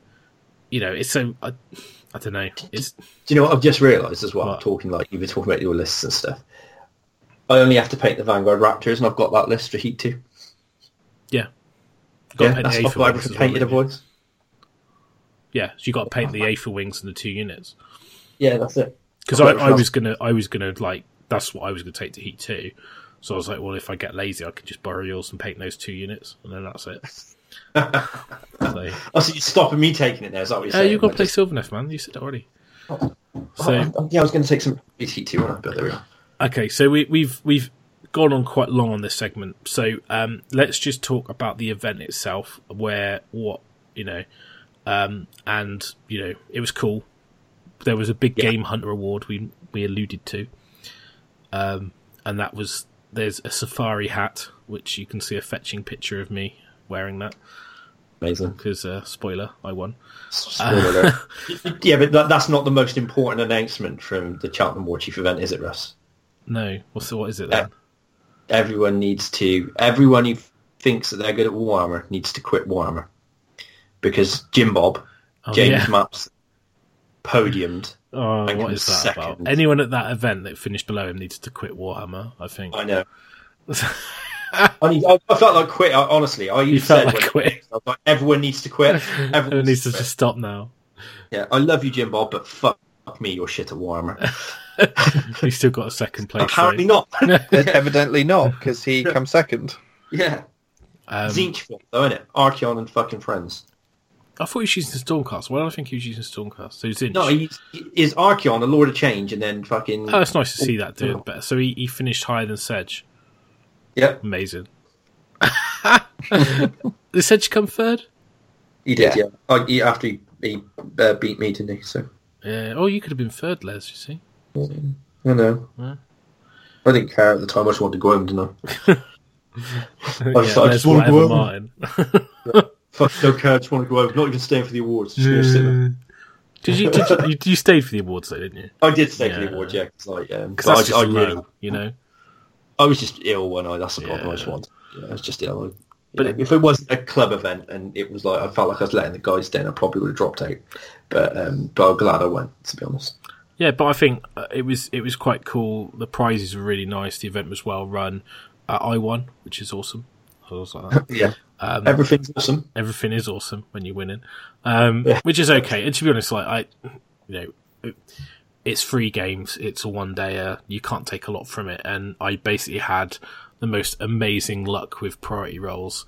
I won every single priority roll except for the last one in every game. where it made no difference. So basically, I won 3 rolls in a row in every game. I double turned all my opponents going from turn 1 to 2 in every game. I never got double turned back until they only had like 1 or 2 models left. It's just like, it was ridiculous. So the result, it could look really strong, this list. I'm sure you could quite easily take this list to another event and get your shit pushed in, because it's really fragile. Stardrake aside. Yeah, I mean, Stardrake aside, like you look at like the shooting units, you got 10 wounds for a 4-up save for the Judicators, 6 wounds for a 4-up save for the Vanguards. They're quite easy to get rid of. Tricky getting to them. And what I like about this formation, they're a bit like the Blood Warriors. If you kill them, you're getting value because they're still going to be able to shoot you with another unit. So they might die, but I'm still getting something out of it. And I really like that concept for units in Age of Sigmar. That's why I like Blood Warriors so much. But that was it. Cheltenham Warchief 1-dayer. If you get a chance to go to one of their events, they've got a 2-dayer coming up soon, haven't they? Next year? This year? I don't know when. But November I think it's the 19th, the weekend of the 19th, or it's the weekend of the 20th. I'm not sure. They did announce it. It might be the weekend before. So mid-November is going to be the Warchief GT2, which is the second one, which is like their own sort of Rob Noyes from the club writes all the scenarios, and it's kind of like almost a bit like how South Coast was, with a narrative behind the scenarios, which they had a really good turnout last year, and I think they're gonna push for it this year, and it should be quite good too. Hopefully we'll be able to go this year, because it's not going to be the weekend after. Yeah. Summer GT, where we're all dying, all burnt out. Yeah, I think I would recommend going to anyone out there. It's quite a cool. Even if you get to one of their 1-dayers, it's quite a cool little. I really like the venue. Venue's quite cool and cozy, and they put a lot of effort in for a 1-dayer. You've got wooden plaques with custom icons that are painted in different. You had a prize for best painted, you had a prize for sports, there was a prize for the big game hunter, there was a 1, 2, 3. I mean, you were a 1-dayer, and you've already got 6 prizes and all the rest of it. And we should say Matt Lyons walked away with the very coveted painting award. So well done. Yeah. Bit of a runaway winner, that one. Yeah, I think there was I didn't have a finished army to try and sort of go up against it. I think he still probably would have picked me, I think, because his army is looking really good. I think for me, I was disappointed that my army wasn't up there with it. So it's brilliant blended white undercoat and splashes of red airbrush over the top of it. My concept army. Wait, no, too soon. That's it. So we're gonna take a break. And when we come back, we're going to have a quick segment talking about Tomorrow Burns, our lists, and what we're doing. And we got some plugs to do. So we'll be back after this break. Facehammer is sponsored by Element Games. So for great customer service, all the latest Age of Sigmar releases at 20% off, and all your hobby needs, go to www.elementgames.co.uk. To support us directly, click through the banner on our website and let them know that you came from us.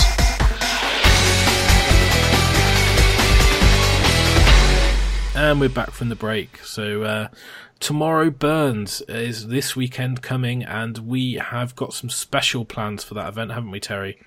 Yep. Or should say you do. I'm taking my blender down, going to get some bags of ice, and I'm going to drink foofy cocktails all day. And get your cock out. No. Not this weekend. Keep it away this weekend. There's only so much. There's only so much of the pike people can take. I just want to go a weekend without seeing his cock. That's just it. Yeah, it'd be fine. It'd be fine. Most people's aim in life, isn't it? Just I just need to go 1 week. Just 1 week without it. You just can't help yourself to it.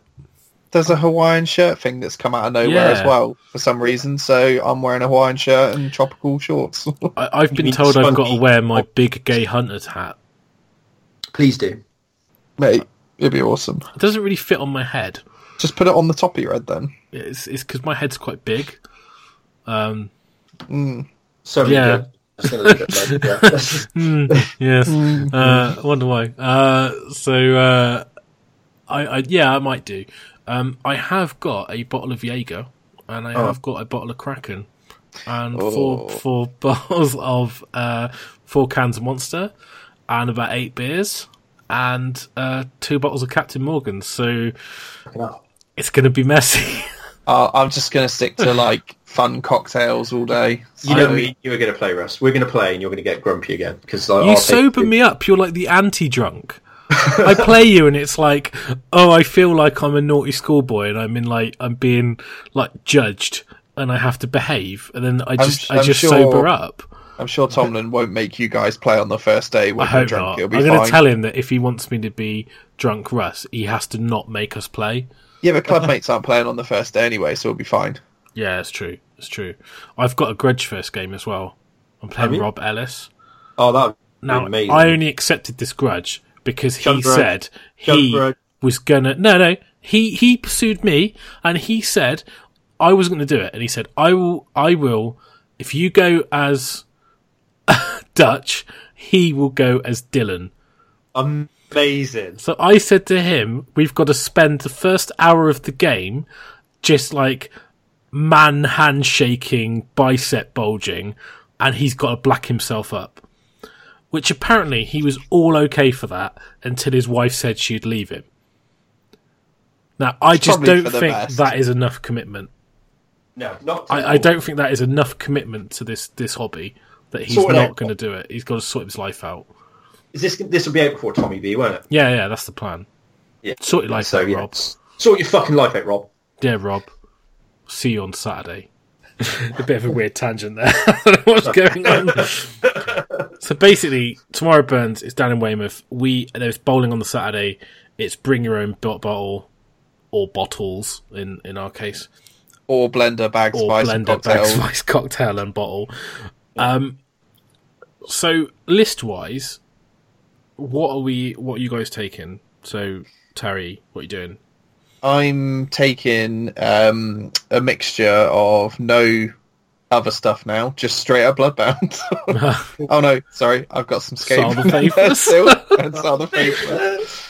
Almost. I'm So just I've got my and Saw the Faithless and 6 Storm Fiends. no Storm Fiends. So I've got a banner stack, buff stack at this event. So I've gone double Blood Secretor banner just to give it a little Alright. try. I'm sure it will have good results. Oh yeah. You'll never go back, mate. Double banner. 3 attacks per blood letter. Cheers. Thanks for coming. Yeah. 90 attacks on that unit. Sweet. 91 champion. Bloodstoker. Lord of Khorne on the Jugger again. Sal the Friendless. Saw the friendless. That's what I wrote on my army list. The event part. What did we go to? Warpath. I put Sal the Friendless. I thought that was appropriate. 2 units of 10 Blood Warriors. I've gone with the Gore Axes this time. Yeah. Because I think the rerolls to 1 to hit. You can is have yours actually- painted by the weekend. No. Mine have got You've gore, only- gore fist, mate. Oh, it's alright. I'll just play it as No, Gore you Fist can't do that. That's dirty. fucking What? don't- that After shit. all the stuff you said to people about Storm Fiends, and you're like, yeah, then. No, just I proxy use them as these. Gore Fists. I use them as what they're armed with. That's fine. Yeah, That's you've got to alright. use them as gore fist, Wait, man. you fucking will, Terry.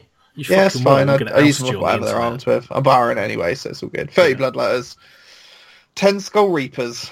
So, I think this unit will be quite fun. Fucking hate him.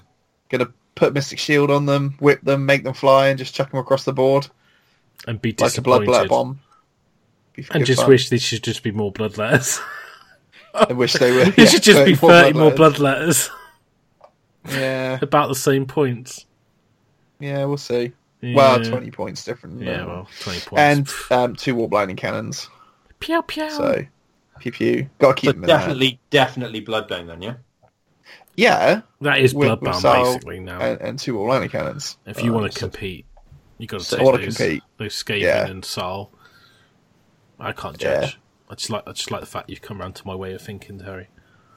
Yeah, no, I just thought I'd give this a try before I get my new stuff out. So, I kind of made a mistake with my old army, my finished army that's still quite new, that I kept getting on the table before it was finished. Yeah.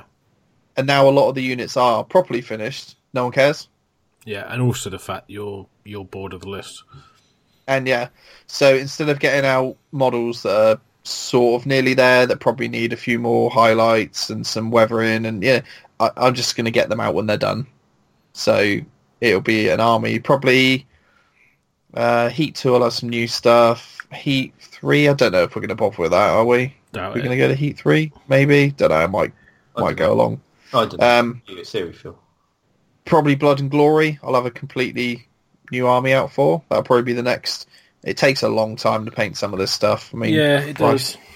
Like Blood Warriors are just.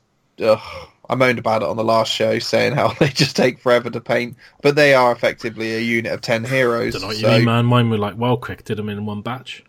Yeah, I know. So yeah, Just get that dirty dry brush out.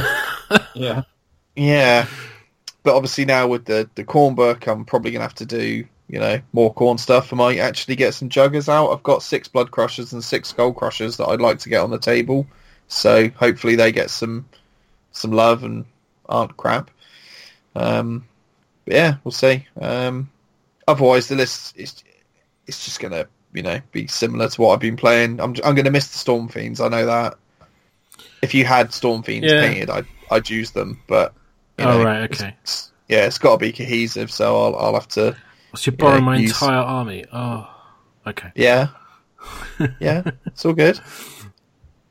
But yeah, so that's, and it's simple to play. Like, I'll be able to drink all my cocktails, have a laugh, and just push this about and have fun. I mean, the last event, I took the Kairos, Deceiver, Thanquol, Teleport shenanigans, combos before the handbook killed it. So that was, that was quite fun. But I had to really sort of not concentrate, but I had to actually pay attention to what I was doing. Have you thought about the fact you can change artifacts and powers between games? Yeah, because if they don't have any shooting, Lord of War, yeah. Then Bloodletters, they're going to be amazing. Big unit, damn terrain, Lord of War, potentially the Chaos roll of a 6 for an extra +1 to hit. Oh, they're just going to murder everything. I've doing more got a wounds on like Bloodthirster. 2s. Hey? I've got a Bloodthirster. I know, but I just... Run and charge. It's a thing. I know. Yeah, don't need to when you can fly. When you fly 18s, Maybe I could put Bloodthirster in there. I don't know. How much are they? 100? Too 300? much. 320, Yeah. 340.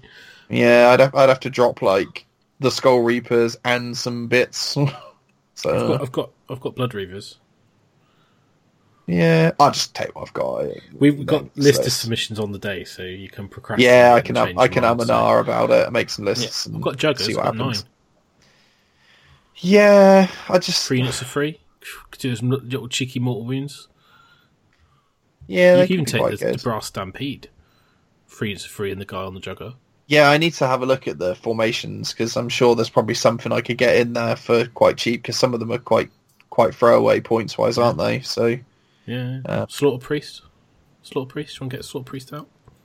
yeah, I don't know. Maybe I could go full Bloodbound and Skull drop Sard Grinder. with the Oh, lightning yeah. cannons. Aspiring Deathbringer.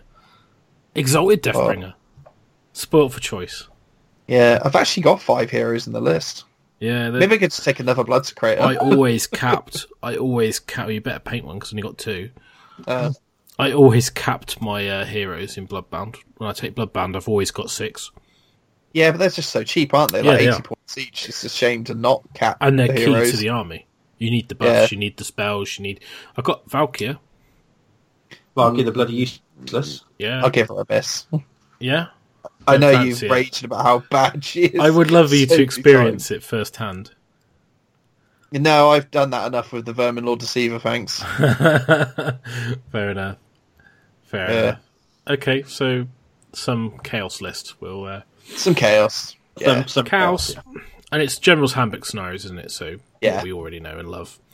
Les Sylvaneth. I'm taking the Same list as I took to the War Chief Warpath or GT or whatever it was we played last Are you weekend. doing some extra painting for it, or are you? I am painting 3 Kurnoth Hunters whilst we're talking, and Dirty. Not even give us your full attention. I can get why can't I? But it's I'm trying to get them. I'm not going to get them up to the same standard as the rest of the army. Not a chance, just because I've been too busy with other stuff that's been going on. But they are going to be sort of like, they're going to be done to they'll be cohesive with the army, just to be able to sort of like sit in there. It just means I'm not going to be, entering it in the painting competition, which is fine. I think with like the strength of stuff that's going, it'll be just like a waste of time anyway, to be honest. So so my list will be what we talked about earlier on. So Tree Lord Ancient, Branch Witch, Drycha, 2 units of Tree Revs, 10 Dryads, 6 Scythe Hunters, maybe 2 3s. I might wing it and do 2 3s. Yeah, you might as well try it out, haven't you? You've nothing to lose. And then 3 units of 3 Bow Hunters, Gnarlroot and Household. If you want to be really cool, you could think about it and talk about it on the Friday night and make the decision right. Just as you go to hand your list in, quickly scribble it out and change it. On piece of paper, yeah. I might I've done that before. Standard. That's what we did with Warlords, wasn't it? Where I was like, this is what I've got. And I did that at the Cheltenham event. I didn't write any of my artifacts on, and I was umming and ahhing before I ended the listing. Yeah. I remember actually telling me about it now, when I was like walking around feeling sorry for myself. Yeah. So what about you? Me? I'm going to borrow someone's Stormcast army. And because of that, some guy called Les. Cheers, mate. Okay. An award-winning Stormcast army, you mean? A one featured in White Dwarf? Yeah, I'm going to look after it, don't worry. All right. I know I'm going to be Every time you borrowed it, you broke stuff off it, though, aren't you? Every time you borrowed it, you break stuff. No, I don't. Don't. Did you break? I'm not leggy. Though with Kieran's, I actually painted shields for his army. That was true, yeah. I did take them back. I didn't give it to him. But it's like, they're my shields. I painted those. Mine. I am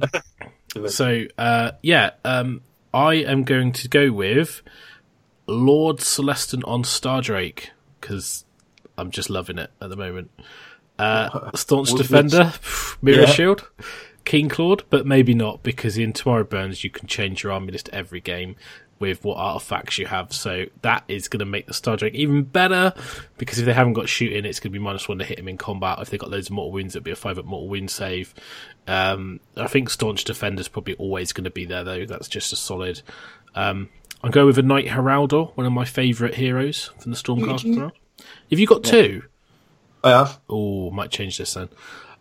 Lord Castellant for 100 points for the ever-popular +1 save. Lord Relictor with Lightning Chariot, staple. It's going to be in every list, pretty much. And a Xeros, because I like him and I like doing the Lantern Bomb. 2 units of 5 Liberators, 2 units of 5 Judicators, and 2 units of 2 Fulminators. Cool.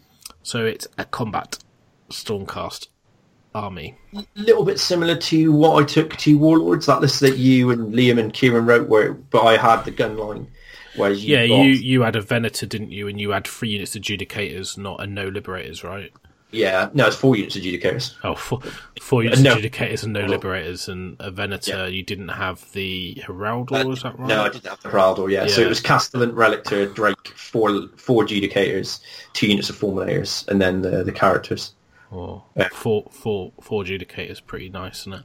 Yeah. Find 120 points. It's not going to be hard. Just drop the Heraldor. No, I was a pioneer with 4 Judicators. Yeah, I could also deploy them in a big long line and just let people charge all of them. Yeah, let Nico just let someone multi-charge them with 1 unit and kill them all.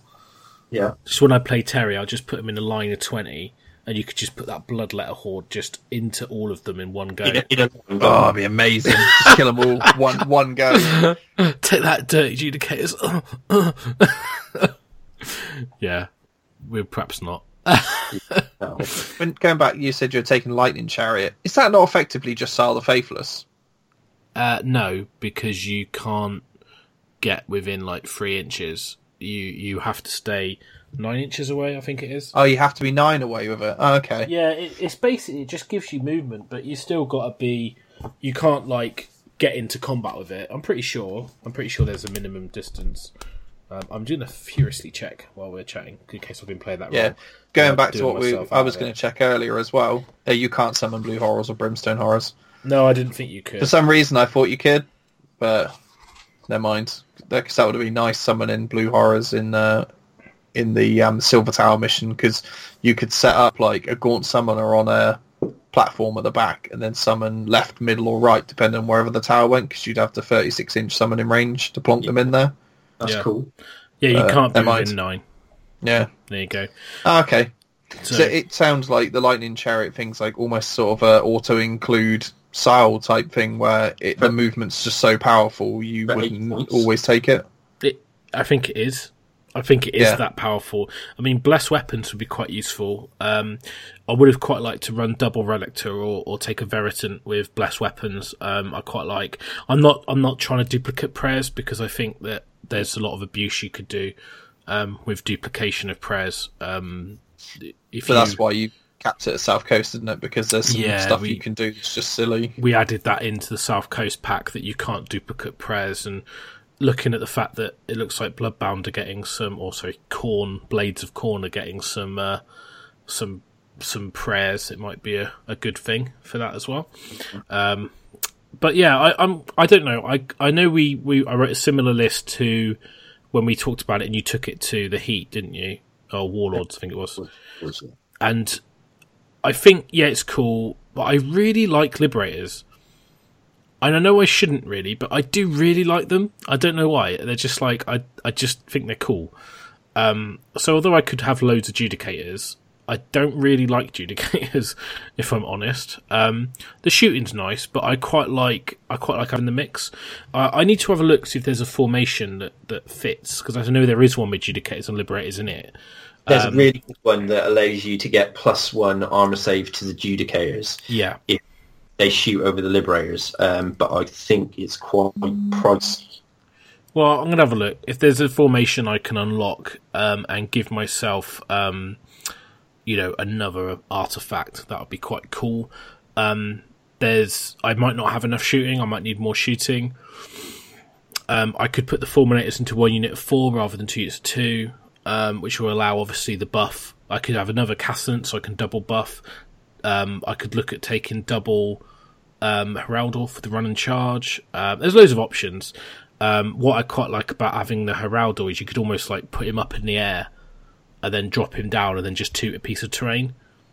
Yeah. So because you can put him up in the sky and you can just go, he comes down, where's he going to drop? You can just make sure you're in range of a piece of terrain and your opponent doesn't know where he is, and it's going to really mess with people's heads. But I'm looking forward to trying out Fulminators. I've never played with them. Trying using Stardrake more. I was tempted to take a Prime. I might look at taking a different list. I haven't decided full on yet.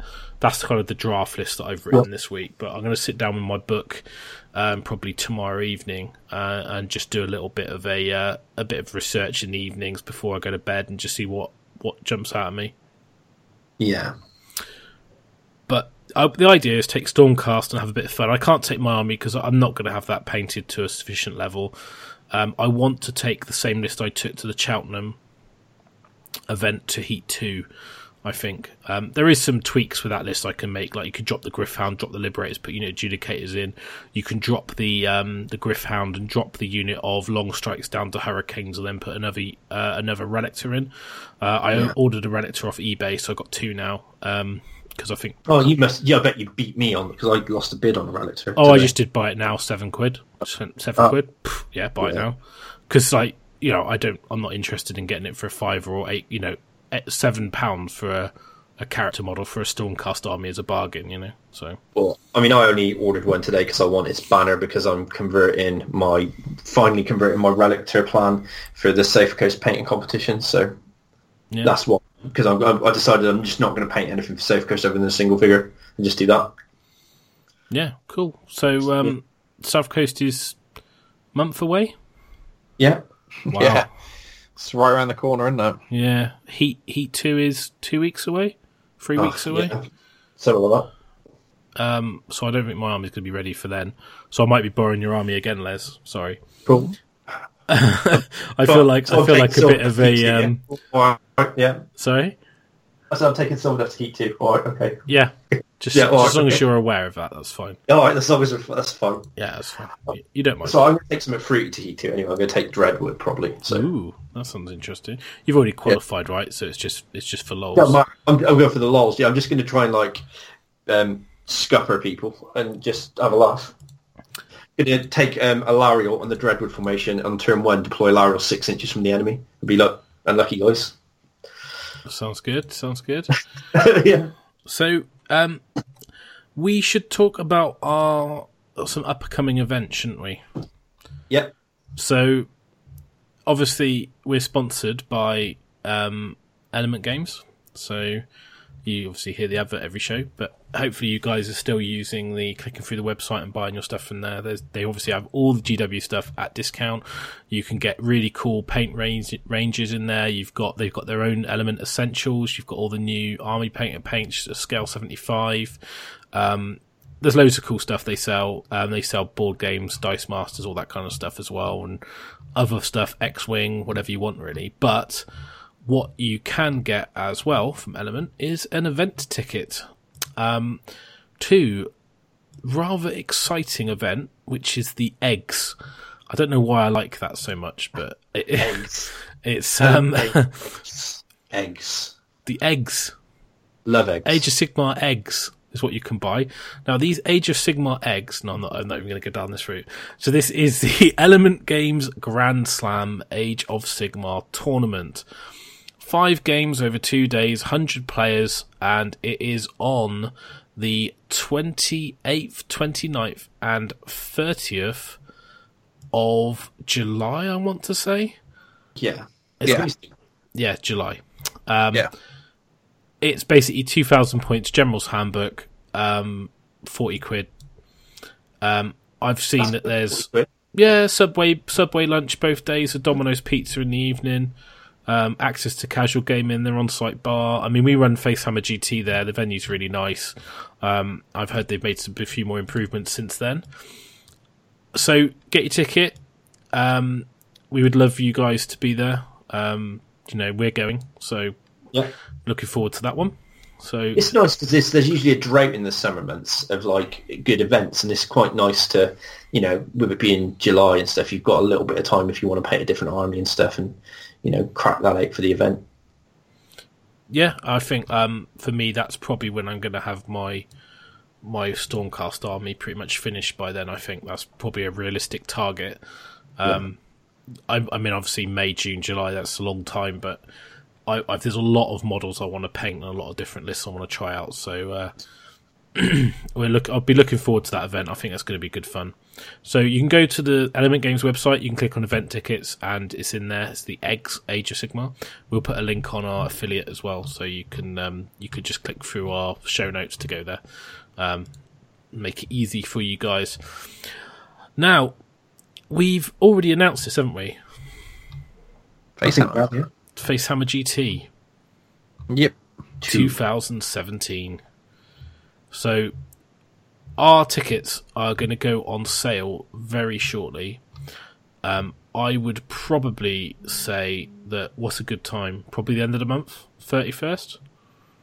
Yeah. Up on the Payday, Friday. then, isn't it? So Payday. people get paid. Yeah. 31st of March, hopefully. I got to talk to Element, but they'll be purchasable through the Element Games web store. It will be 100 players.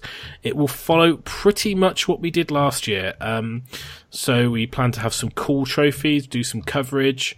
It's just going to be, a good, hopefully an event that people want to go to. We had a lot of good reviews. If you want to see what it was like, you can go on the YouTube channel and you can check out some of the floor walks and the list text. I've been speaking to our residents live with us, but our cameraman, I should use that term probably, about doing some more content for the YouTube channel. So hopefully there'll be more stuff happening. I need to basically educate myself on how to do videos and control it myself. So I'm planning to release some more content on the channel. We've talked about doing another video like the battle report we did. I think we've just about got over that ordeal. So ready to subject ourselves to another one. Don't know what format that would be. If anyone's got anything they really want to see, and not rude, you can contact us and tell us. We would probably ignore you anyway, but we'll do our own thing. But I want to get some more videos out, and I think with the Warhammer community team doing a lot of stuff, it's been hard to be motivated to do video content, because obviously they're smashing so much out that you don't really want to do a piece of a video and then it become irrelevant because GW have done it themselves and done it better. So I think that's kind of killed our motivation a little bit for it. So we haven't really been focused on it, and we've been a bit burnt out, to be honest. I think it's probably quite a true assessment of where we've been with the hobby in general. No, definitely. I think it's been a long year where we've done a lot of stuff. And I know it's the start of it already. I suppose I class this year a long year bit as last year as well. But we've pumped out some armies and we've done a lot of events and stuff. So I think it's nice to have had a bit of a breather for us now to sort of start picking up momentum again, right? I'm suddenly feeling the buzz again. After the weekend, and it was quite funny when we were at the Cheltenham event, and I was just grinning. I really enjoyed it. I don't know what it was. I had such good fun, and even Matt was saying, "You're so happy." I said, "I know. I don't know why. I just really enjoyed today." I had 3 great games, 3 great guys. Winning or losing doesn't really matter. There was a lot of banter around the hat. I just had a great time. I enjoyed playing with the army. I found it engaging, challenging, powerful. And I just thought, I'm feel motivated to paint. I went home on the Sunday. I sat down. I did some basing on it. I did some more work on the army. I'm not really smashing the painting, but I'm at least picking up a paintbrush, which is a good start to where I have been over the last few weeks. I am looking forward to. Age of Sigmar is going to get really exciting soon with all these new books coming out. I mean, the Kharadron Overlords have been announced. I mean, they're so new, aren't they? So different. They are just massively not like anything else. Like Terry said earlier, they just don't fit, do they? I just don't see, they don't look like anything else. I don't know, it'd be interesting to see with them on the table. I mean, sure, it'll be different then. It'll be, it's just the pictures so far. They just don't really do it for me. I mean, I think someone quoted on there saying, you don't need everyone to like your stuff. You just need a bunch of people to really love it or something. Yeah, I think that's a great quote. I don't know where that was from, but I know it was someone on Twitter mentioned it the other day. It's a really good one because you don't need everyone to like everything because everyone won't like everything. No. But as long as you got a bunch of people that absolutely love it, then you'll see good armies. I hate the fact the more I look at them, the more I like them. I love them. I just think I fell in love with them. The artwork was amazing. The aesthetics amazing, and not just those models. It's like if they can release Sky Pirates, what the fucking hell's coming? The rest of it. Well, I can't wait to see what they do with Death. I think that's the exciting bit, isn't it? It's like I think what for me, what this says to me is that they're going to go outside the box. Yeah. When you've been confined to high fantasy, Tolkien-esque stuff, or even GW old school IP, Warhammer IP, and they just come in, do you know what, guys, we're going to do something a bit off the wall. I don't know. I mean, I hope they're going to be massive. I'm sure there are going to be some die-hard Overlord players, Yeah. Who doesn't want flying ships, man? Who doesn't want them? And those new funky flying stands that look curved and stuff like that. Yeah, they're really cool, aren't they? Don't they join in the back of the model? Yeah, I can see from the pictures, and even silly things like one of my oldest friends, a guy called Rob Nanscoville. He hasn't played Warhammer for a long time, and he's always been into 40k, and he's loved squats over the years. And he texted me. He texted me and went he goes, "So I'm playing Age of Sigmar now, yeah." And I was like, why? And he's like, he sent the community thing through. And was just like, he goes, these are just amazing. It's everything that I would have wanted, because he loves dwarves, and he always like, even then still had like a squat army and stuff. And he's just like, yeah, I'm just gonna get these and just play Age of Sigmar. And he lives in Cardiff and stuff, so it'd be good. Hopefully, we can tempt him to come and play a couple of events. Maybe do something in Cardiff. It'd be good. You met Rob, didn't you, Russ? Yeah, I met him. Yeah, played Infinity. I was going to say, the name sounds familiar. So yeah, he came over to your race and played Infinity. Yeah, didn't he? That was a while ago now, but yeah. But I think they're like, I wasn't sold on like the general infantry, but I think they're probably my favourite models out of the lot. Yeah. It's even like little things like, they got like harpoon launchers and Gatling guns. And I know, and I really like the guy with the massive hammer. Yeah. There's like a guy with a massive hammer. I don't even know why. And he looks like he's got an anvil on his back. It's just weird. I like the guy with the rifle that looks like he's got 12 barrels. Yeah. There's some guy with like some sort of like, looks like some sort of like watering can. Yeah. I'm going with a watering can. It's like got like loads of holes in the front, and he's holding it like a watering can. Okay. It's probably some sort of flamethrower, but I don't know. Like they're really cool. Like I actually think the guy with the top hat is amazing. Yeah. I just think they're really cool, and I know there's certain people have said like that they don't like the sort of like the balls, like the floaty balloony bits, the brass balloons and stuff. But I think it's just cool. I think it's a different aesthetic. They look really funky. They remind me a little bit of like, I know they don't look like it, but they remind me a little bit from a Studio Ghibli film called Laputa. Okay. Because they have like sky pirates and blimps and stuff, and it reminds me of like a futuristic version of that. And whilst it looks completely different to what you'd expect in a fantasy type world, I think that they will fit within the Age of Sigmar. I think they're fitting the aesthetic, and I think I think the more that it changes to Stormcast and Sylvaneth and Kharadron Overlords and Khorne and stuff, the more that we move away from the sort of like the high fantasy stuff. And to me, I think it's exciting that we're having all of these changes and they can be experimental, as opposed to, like you said earlier, being sort of restrained by the high fantasy or the old world. And I just think it's a really good place for the hobby. Yeah, I think so. We'll do more on that. I mean, I've been told by the community team that we should be getting a sample, or a few samples of these guys. So once we got those, we'll do a full review. Speaking of future shows, I think we're going to do a review on the Stormcast and Tzeentch, maybe a dual one.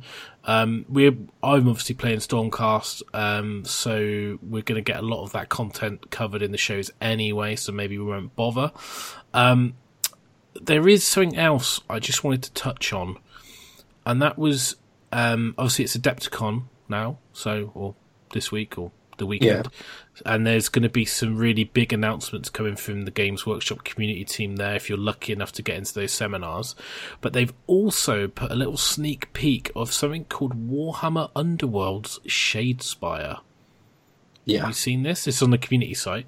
Yeah, so it's all amazing artwork. Yeah, of the Storm. Right, yeah. All we know is it's a new game.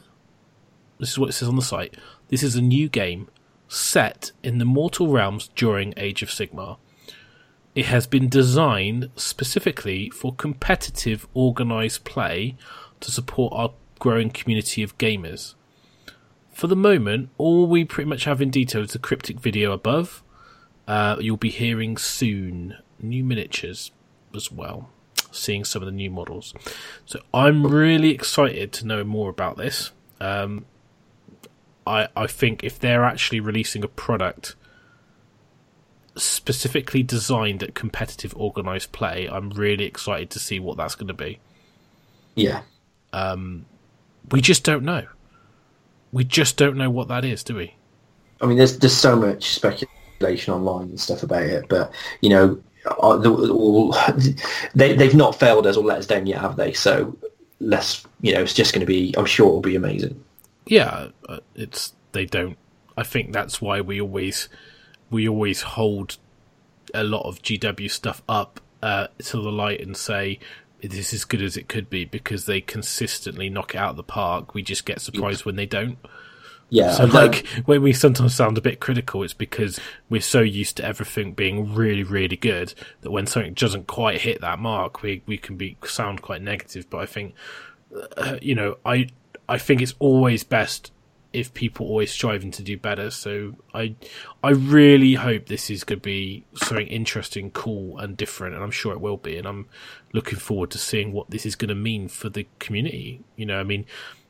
What is it? I mean, is it going to be a game you can play in 40 minutes? Like X-Wing style tournament game, not the same, but like that kind of format. If it is, I mean, you could have events where you play, match play, and then you have 3 rounds of this Shadespire, or you play, you have, Shadespire events. I don't know. Does it mean they're going to have official rankings on the GW site? What does it mean? Where does it go?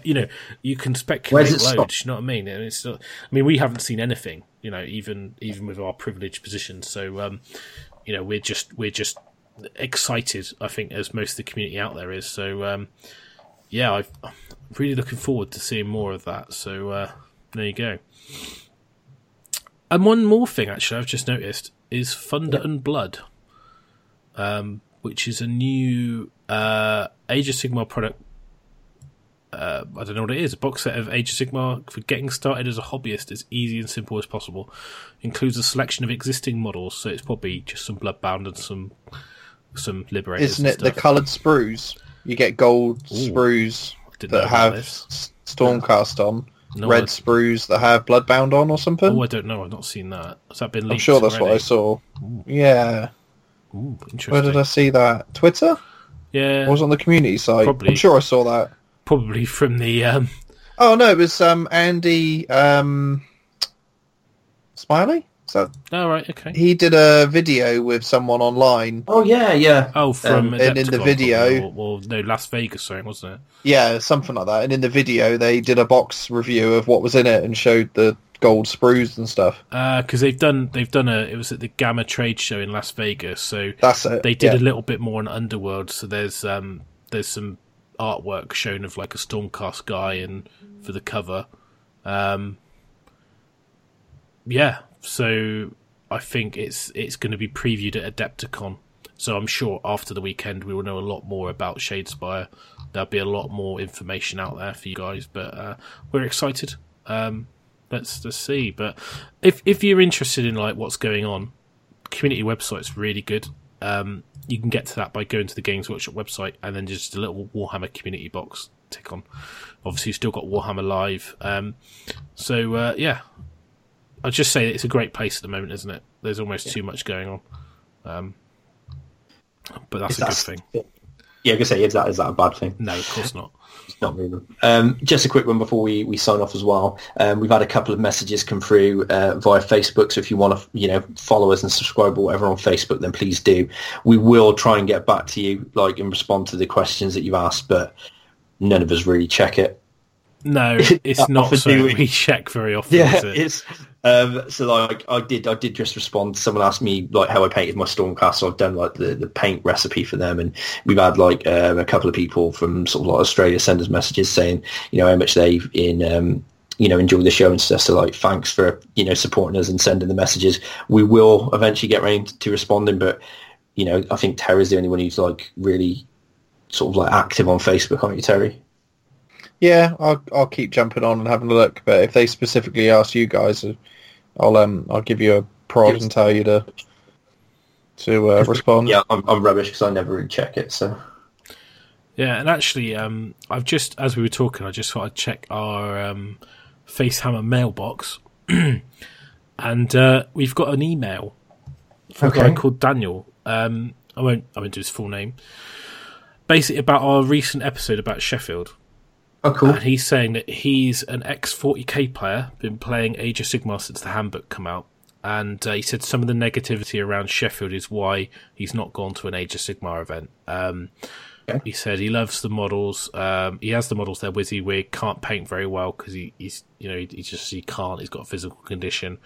So he said he doesn't want to get ridiculed as an ex-40k player who couldn't paint properly. then he talks a little bit about Alex and how he's not a nice guy, and that some of the fallout from him attending made him reinforce his opinion that maybe he wouldn't be welcome in the scene. And he basically just says he thinks that he just wanted to say thanks for us and our viewpoint on the last show of basically trying to argue the other side of the argument, and so that the events should be different and ones where you need high hobby or low hobby. Everyone should be able to fit into this community and and be able to join in and play their hobby. And if their hobby is just gaming and they can't paint or they're not interested in painting, they shouldn't be, kind of singled out for that. So I just wanted to say thanks for that email. And if you are one of these people, please just go to the event. Everyone is actually generally really, really, really welcoming. And even at Sheffield, it wasn't even that bad. Like, I'm sure Alex didn't feel completely unwelcomed. And if some people did make him feel like that, other people made him feel welcome. So I would just say, if you are thinking about you like Age of Sigmar and you want to go to an event, please come to an event. Everyone's really cool. That's why we go to them. If the community wasn't any good, we wouldn't still be doing it 8 years down the line or 10 years down the line. So, so hopefully, Daniel, you'll come to an event. And he also says that Adam Daly's got his goblins and he wants them back. So I don't know if that's any relevance, but Okay. There you go. So I just thought I'd read that out because I literally just saw that and I've just skim read it. I haven't read it in depth, but I would say if you are one of these people, please don't feel that you're not welcome. That's it, really. Cool. So, anything else you want to say, guys, or are you going to wrap up now? No, I don't think so. Right. I think we've talked about quite a lot of stuff, actually. I think we've covered everything that we need to talk about and stuff, and just sort of it's just hopefully we can get some more content out and be a bit more, well, not as prolific as we were back in the day, but I think that we can definitely get some more shows out a little bit more regularly. And I think we'll be a bit more active now. We kind of went through our phase. I think Facehammer burnt us out, but we all get periods in our life where we're doing other things. So next show we'll probably be talking about Tomorrow Burns wrap up. We've got obviously South Coast is rapidly approaching. Heat 2.